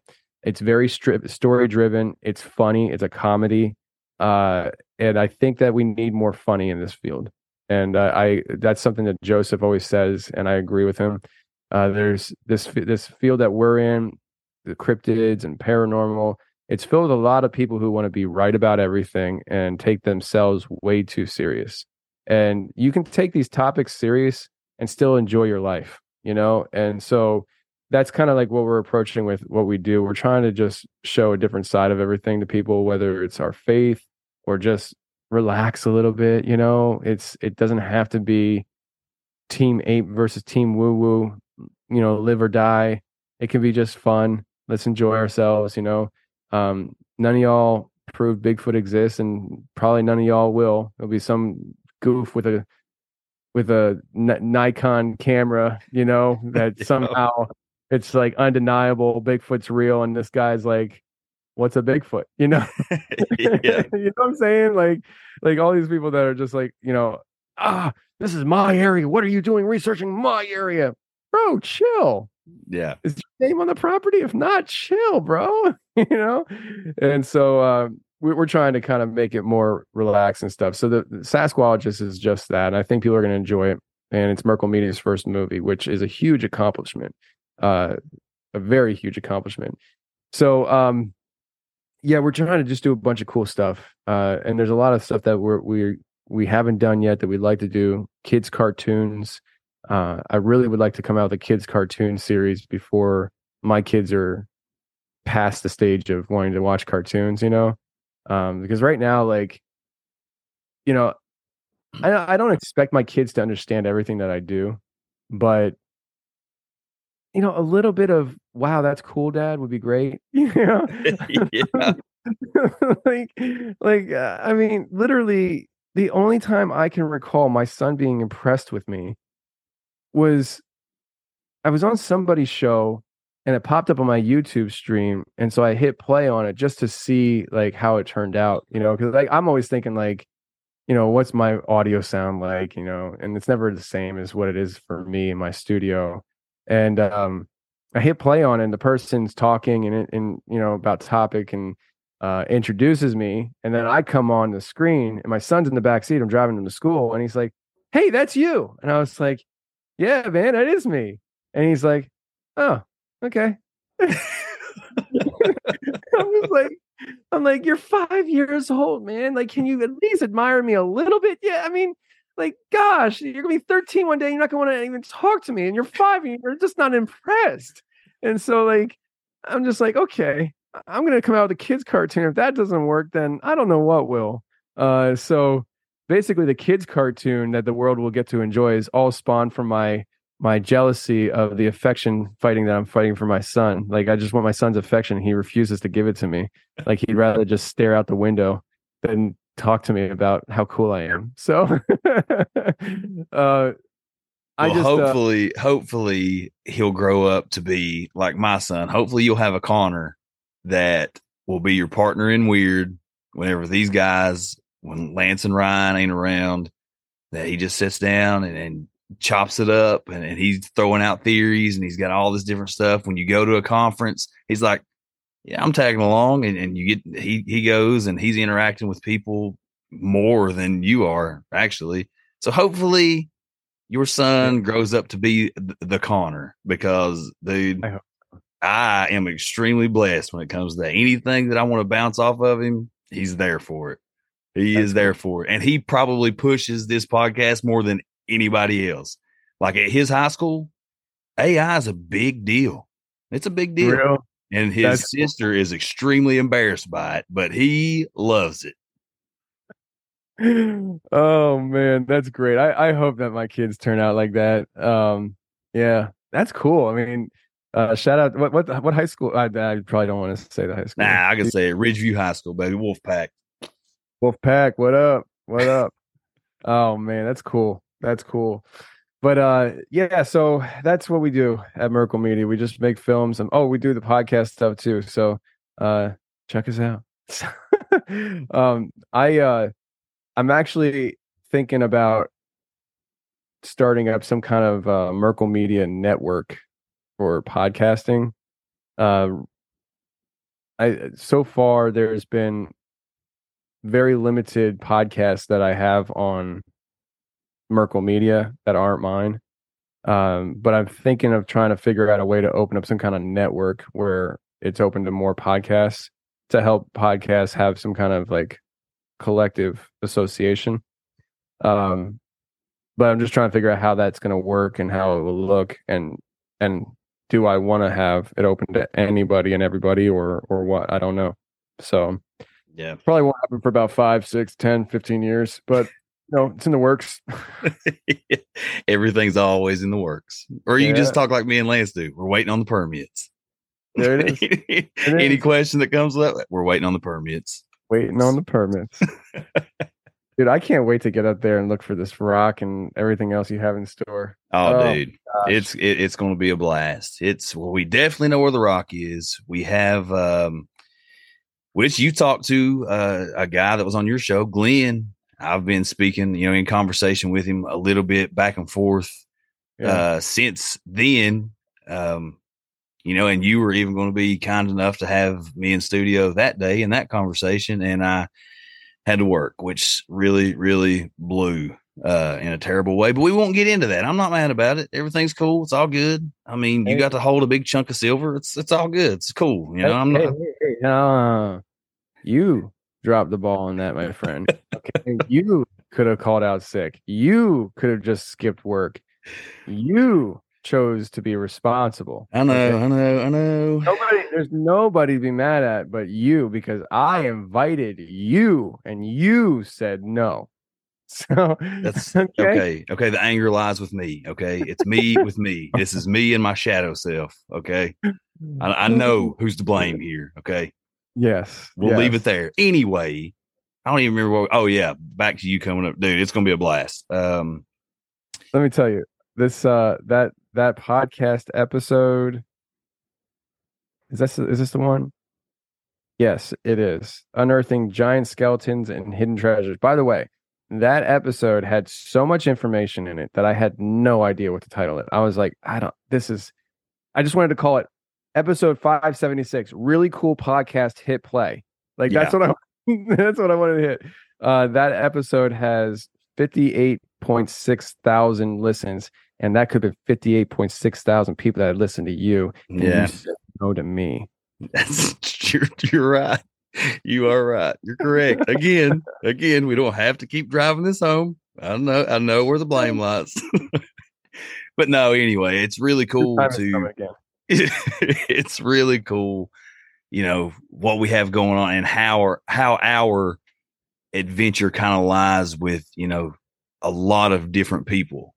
And, it's like I told you before, there's not a whole lot of people when you start into this whole treasure hunt thing that are willing to share any kind of information at all. Everybody wants to be like, nope, this is mine. I'm not sharing it. If anybody finds it, it's going to be me. But, we like to share the journey. If we like to share the journey, if somebody hits it, hopefully they'll send a couple bones our way and be like, hey, thanks for the notes, thanks for the journal entries. I mean, it's all for me. Now, look, don't get me wrong. It would be awesome if we stumble across this silver. But dude, the journey is so much fun. Yeah. That I don't care if I'm one of these old crazy men with frazzled gray hair one day shaking my fist to the sky saying, we almost had it. We were almost there. Close. Yeah. But no, it's a really cool thing. It's in our backyard. And that's what we encourage people on here all the time, dude. Explore your own backyard because there's weird there. There is weird there. I've been stumbling across what alleged ancient pyramid sites throughout Appalachia here recently. So that tells me if there's a bunch of these sites, then what we're looking at with this carving and stuff is probably along the lines of the same thing. So, I mean, the longer we go, the more we're learning, the more we're finding. And it's just awesome, man. It's awesome to hear people doing this all over the country or all over the world and coming across things that just goes completely against the narrative that we're given, that's forced down our throats, because it shows, you know what? Y'all are wrong. Whether you want to say you are or not, you're wrong. We see it, we're finding it, and we're going to share the information. We are going to change the culture here. I so bad want to find these pyramids in the Appalachian Mountains. Dude, I could take you to one right now. What? Yep. I mean, the pyramid itself is not there, but the dimensions and the way that it's portrayed, I could take you to one. So, like, we could excavate it and you think there's something there? I think so. Really? Yep. Really? Mm-hmm. It's along the New River. We also think in my backyard here, Tony, which is not far from Justin, but we're pretty sure we've stumbled upon a giant mound. Pretty sure. Yeah. Do we need permission to excavate that? I hope not. People have tried to excavate around it, and the equipment won't work. Man, that's why we get good old shovels. Get a spade. That's right. I almost said something extremely inappropriate right there. We just need a shovel. We need a shovel. Look, you cannot stop a shovel from working unless my back goes completely out, which is possible. It ain't going to stop working. Then I'm going to say, Connor, that's also why I have a Connor. Connor, get over here and grab the shovel. I'll bring my 5-year-old son. Get over here and start shoveling. I can't, Daddy. Do it, boy. Yeah, so this mound that Lance is talking about, it's really, really, really close. And it's just not, it doesn't look like it's supposed to be there. I mean, it's definitely not natural to the terrain. And it's got lines of oak trees that lead up to it, like in a perfect line on either side that lead up to it, across it, and down the backside, almost Lance described like a gateway. And you have all these different, mechanical and equipment malfunctions and people like doing different things. Like, what kind of mechanical stuff has happened in that area that things, dang it. Save it for my show. Yeah, let's just save it. We'll save it. I'm assuming you already talked about it on your show, right? A little bit. Yeah. We didn't go into super deep detail, but we shared a little bit of info. Your audience is hating right now. They're like, shut up, let them. No. Look, you go check it out on the confessionals because it's going to be a banger. As our good friend Sam Tripley said, nothing but bangers. That's right. Oh my.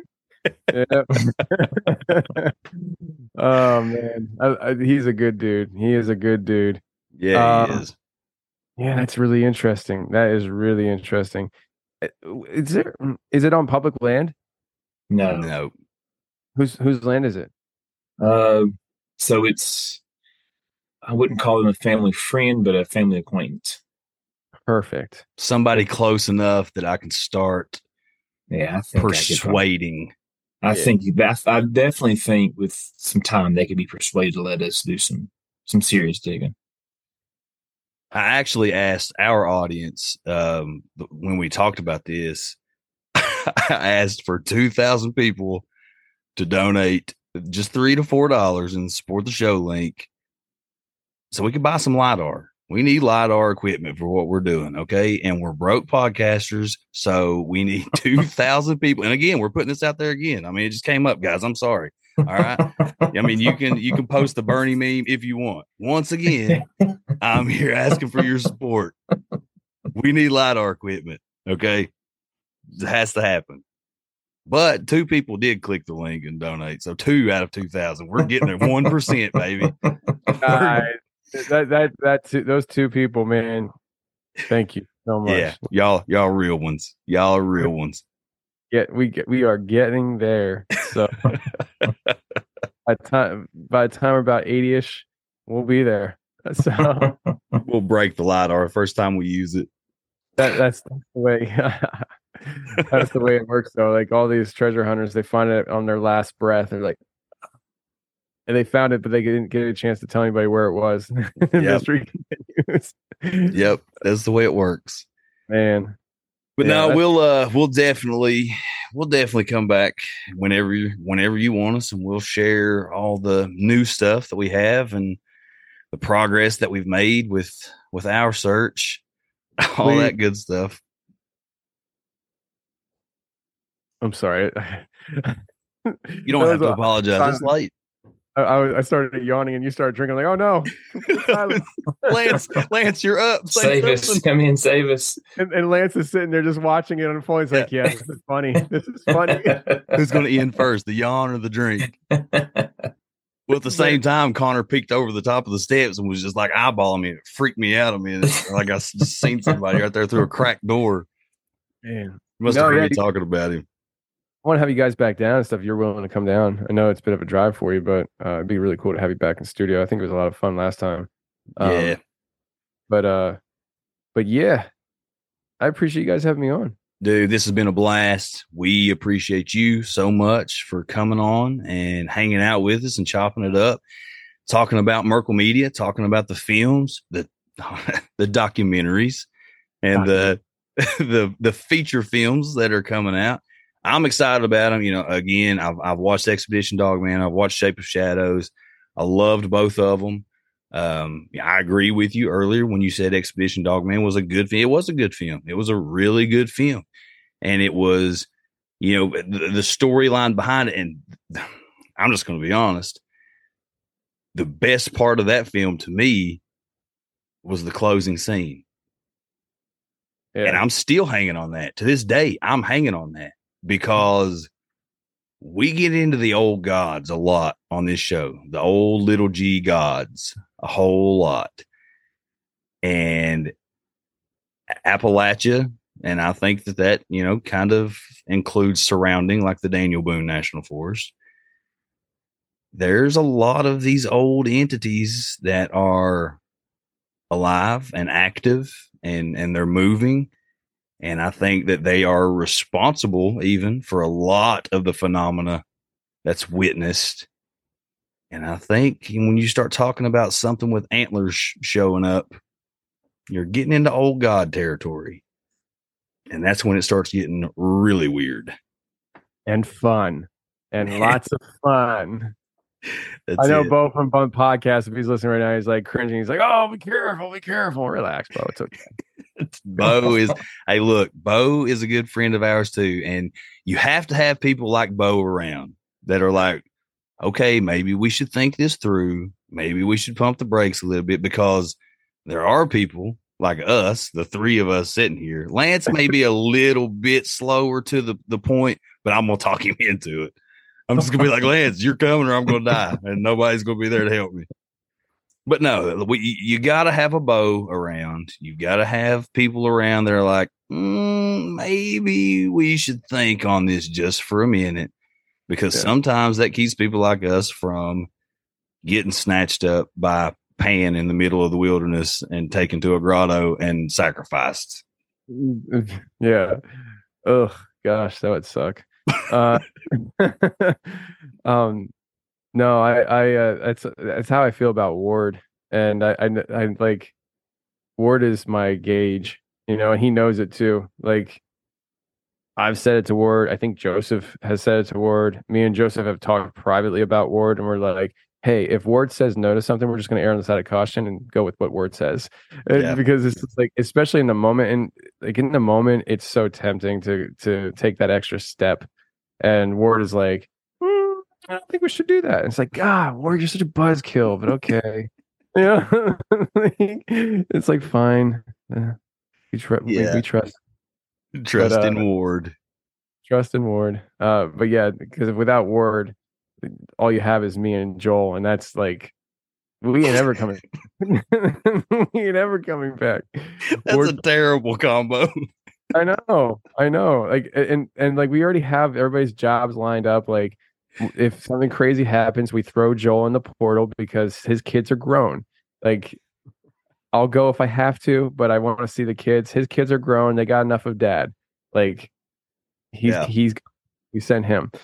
But yeah, thankfully we got Ward. I mean that like sarcastically I'm saying it, but I do mean it. Like, Ward is literally the compass for us when we're out there. Like, we all have our own, like, intuitions and Holy Spirit speaking to us, but in those moments, sometimes it's easy to ignore what you feel the Holy Spirit's saying because you're just like, yeah, but this is so juicy. Yeah. I just want to bite the apple just a little bit. Ward's just like, guys, I really think this is a bad idea. Yeah. No, Ward's a great dude. He really is. He's a great dude. The way him and I got connected was, I forget exactly how it happened. It was something to do with Dark Holler. He reached out to me, something to do with Dark Holler. And I don't know what possessed me to do this, because I never do this, but I was like, here's my number. Give me a call. and him and I talked on the phone for like, I don't know, 2 hours. It was a while. Yeah. And that was the start of our relationship. And it's just been awesome ever since. So it's divine intervention, man. Divine intervention. God's putting people in place. Dude, I'm saying, like, even like with Joel, I mean, he came out to my studio in Pennsylvania, and like that day, like Joel will tell you, like that day was a spiritual day. Like, people hear that podcast episode. I think it's like episode 330 something. I called it like the devil's in the music. And that day you hear that podcast, and it's a podcast episode. I think it was a good show and we had good conversation, but there was so much spiritual stuff going on behind the scenes. And that was the first day I ever met Joel. I had never even talked to him before he came to Philly to record with me. And at the end of that first day, it was about 10 o'clock at night. We were finally done recording everything. We're in the basement of my studio, and I just felt like the Holy Spirit was telling me to talk to Joel. And I just said some things to Joel. I'll leave it at that, just for Joel to tell his story. But it was the beginning process of Joel becoming the Joel we know. Yeah. And it's just like our relationships between me, Joel, Ward, Joseph, God has been there from the beginning. God has inspired it from the beginning. Like, we all have our little pieces of a story of how God brought us together. And it's just so cool to see. And I gotta tell you, man, like, and I'll say this to the whole world that's listening right now, I cannot tell you how proud I am of Joel and how much he has progressed, changed, and taken on this new nature in his faith in the last couple of years.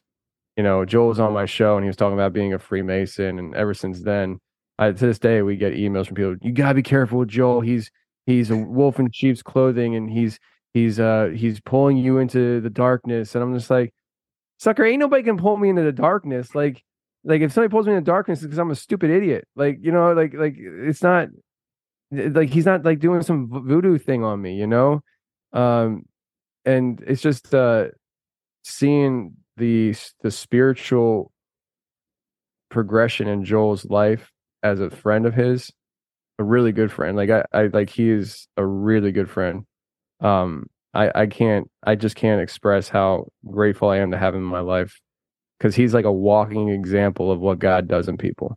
Yeah, and it's just see unfold. So with that said, I'm gonna let you guys go. With that said, we can let you go. Tony, again, man, appreciate you coming on. This has been a blast. It's been a great conversation. And I'm glad that we're able to allow you to come on and vent for a little while, because in a one host interview based show, you don't get to do that a whole lot. So, I'm glad that you're getting the opportunity on this film tour right now to just let let Tony out a little bit, because it's something that needs to be done for everybody. I've noticed I've been doing that too. Like I've been going on people's shows and like, oh, this is refreshing. Like, and I was, even when I was talking with you guys, like, I don't know, 5 hours ago, however long it's been. Like I was like, I don't ever get to do this on my show. Like I have a very strict format of how I do things. Boom, boom, boom, boom. And we're not looking to change it up drastically. And so I have been thinking about starting. God, here I go. I'm just going to start talking again. But I have been thinking about starting another podcast. It's just, where will I find the time?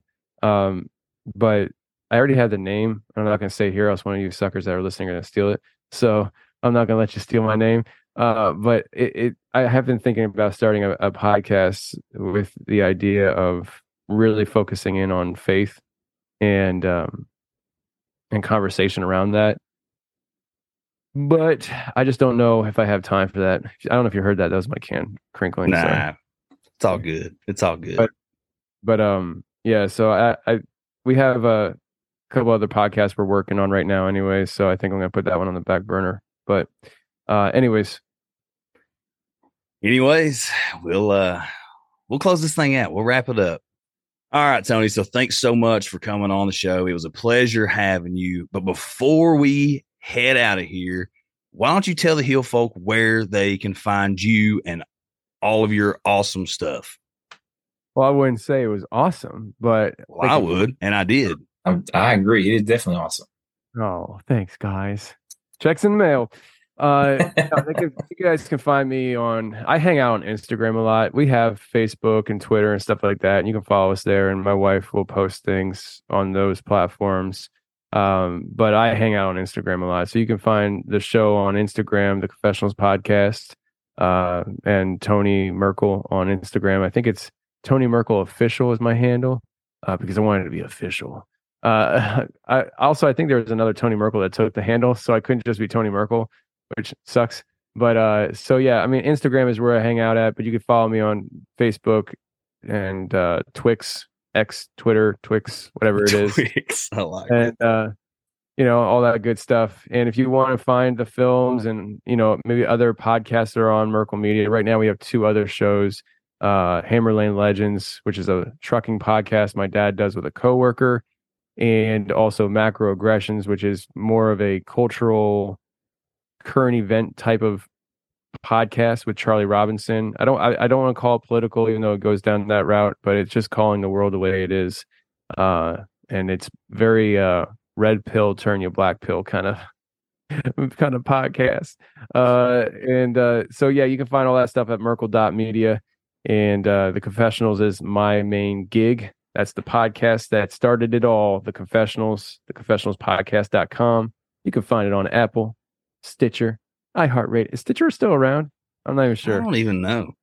You can find if it. If it is, you can find it there. Yeah, let's just say you can find it on Apple and Spotify. And if you find it somewhere else, cool. It's there too. All the major podcast platforms. All the majors, all the best ones, the best. We are doing the best of the best over here, trying to, hold our own in this crowded world of podcasts. When I started podcasting, it was 700,000 podcasts max when I started. Now it's like 5 million. The room's getting a little crowded. It was only built for max capacity of 1.5, and we're busting at the seams here. We're going to have to talk to Bill Gates and figure out a little bit of population control tactics. Yeah, no, we don't want to do that because he'll make us disappear. For sure. He's probably we're already on a list. We are already on a list. Yeah, he's like, you guys will be the first ones to go. We're going to keep the NPR podcast going for sure. But all you weird people that talk about this conspiracy stuff, like these vaccines and all this other stuff. Bill Gates, he's coming. He's coming. For sure. Hey, did you know Bill Gates? See, here I go. I'm just gonna. But I'm gonna just say this. I'm gonna spit some truth here. I don't know if it's true. Probably is though. Bill Gates, his grandfather was the head of the American Eugenics Society, so it's like deep in his blood to be a population control type of guy. dad actually head up. Everybody says that his dad was like the head of Planned Parenthood. I don't think that's necessarily accurate. I think his dad was the head of like a branch of Planned Parenthood or something like that. And he was definitely like one of the leaders within the organization. But I don't think he was like the top honcho. But yeah, I mean, so you got Bill Gates, population control type of guy. Then you got his dad, Planned Parenthood. Then his grandfather was American Eugenics Society. Like it's just in his blood. And so, yeah, we don't want Bill Gates touching the population control of podcasting because he'll chop me for sure. Like, you're out. He will now. Yeah, I know. You're done. You're done, son. Bill Gates, I'm going to talk to you directly, okay, right now, in only the verbiage that you can understand, which is, no, don't do that. You ever hear him say, that'd be bad thing. That'd be bad thing. No, don't do that. That'd be bad thing. What a weirdo. Now that I got the message across to Bill Gates and he understands what I'm saying, he will not chop me. That's a good thing because Bill Gates is a weekly avid listener to the Appalachian Intelligence podcast. I believe it. The guy he's on it. He knows where the truth's at. He needs to keep his the finger on the pulse. That's right. Yeah. You heard it here, Bill. You heard it here. I'm digging the giant bones up now before us. Yeah, probably. You are probably right. It's annoying. Oh, Monica just asked me to put the crock pot in the fridge. I don't want to have to do stuff when I get done recording. That's terrible. Don't you know I'm doing important things? Yeah. Do you know I'm working here? I'm important. This is my second job.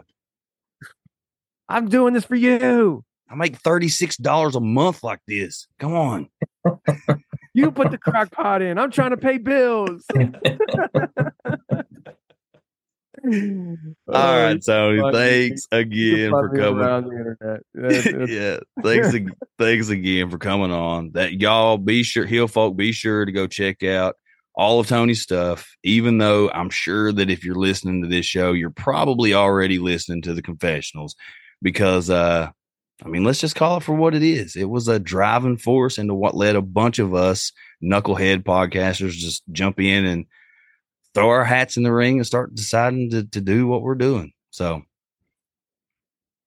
I thought we was going to go with the sound effect right there. Oh, I didn't hear. I ain't hearing it. You didn't hear it? No. Oh man, that's a buzzkill. I was going to hook you up with some sound effects. I thought we had one coming, so I shut up and then just nothing happened. Gosh, now I'm so let down. I'm let down. That's a bummer. Never mind. It was good having you on. Yeah, it was. Hold on a second. Hold on.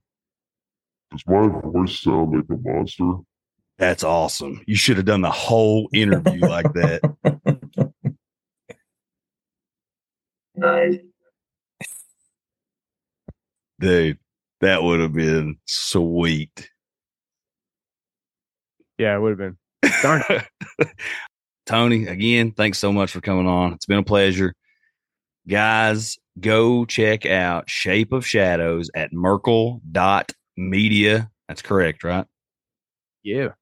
Merkel.media, not merkelmedia.com, not Merkel.media. Go check out Shape of Shadows. It's a fantastic documentary. The cinematography is great. The production is great. The things that they come across, the evidence is there. You don't have to go searching for a whole bunch of evidence. When it comes to the Uintah Basin, just go to this film. And these guys are going to show you, hey, there's weird stuff going on. Go check out the film. You'll love it. I promise. You guys know where you can find us on all the socials, Facebook, Twitter, Instagram, or X. I get whatever it is. Facebook, X, Instagram, Discord, YouTube. We got old videos on YouTube. We haven't really been posting lately. I think most of the video format's probably going to go over on Patreon or something. I don't know what we're going to do with them. We're going to put them somewhere. Send us your stories at AppalachianIntelligence@gmail.com. Send us those stories. And again, if we're a little delayed in response, we do apologize. We will get back to you eventually, but we're just three knuckleheads trying to persevere through life and jobs and families and a podcast. So be sure to still send us. We will get back to you eventually. Promise. You can support us financially if you feel led to do that over on the Patreon at patreon.com/Appalachian_intelligence, or you can click the support the show link at the bottom of the show notes. But the most important way that you can support the show is by sharing the show. Share AI with everybody you come in contact with, however you feel the most comfortable sharing it. And hopefully some of you out there are comfortable enough to, like, I don't know, rent a billboard or rent one of those jets that pull the flags behind them. They can put Appalachian Intelligence Podcast on it, or, I don't know, just go to your local mountaintop and scream it from there, how much you love this podcast. However you're most comfortable sharing it. We wouldn't ask you to go crazy leaps and bounds in sharing the show. I mean, we're not going to ask you to do something that we wouldn't be willing to do ourselves. Go tell it on the mountain. Yes. Oh, Hill folk, we love you. Love you and mean it. And until next time, we'll see y'all later.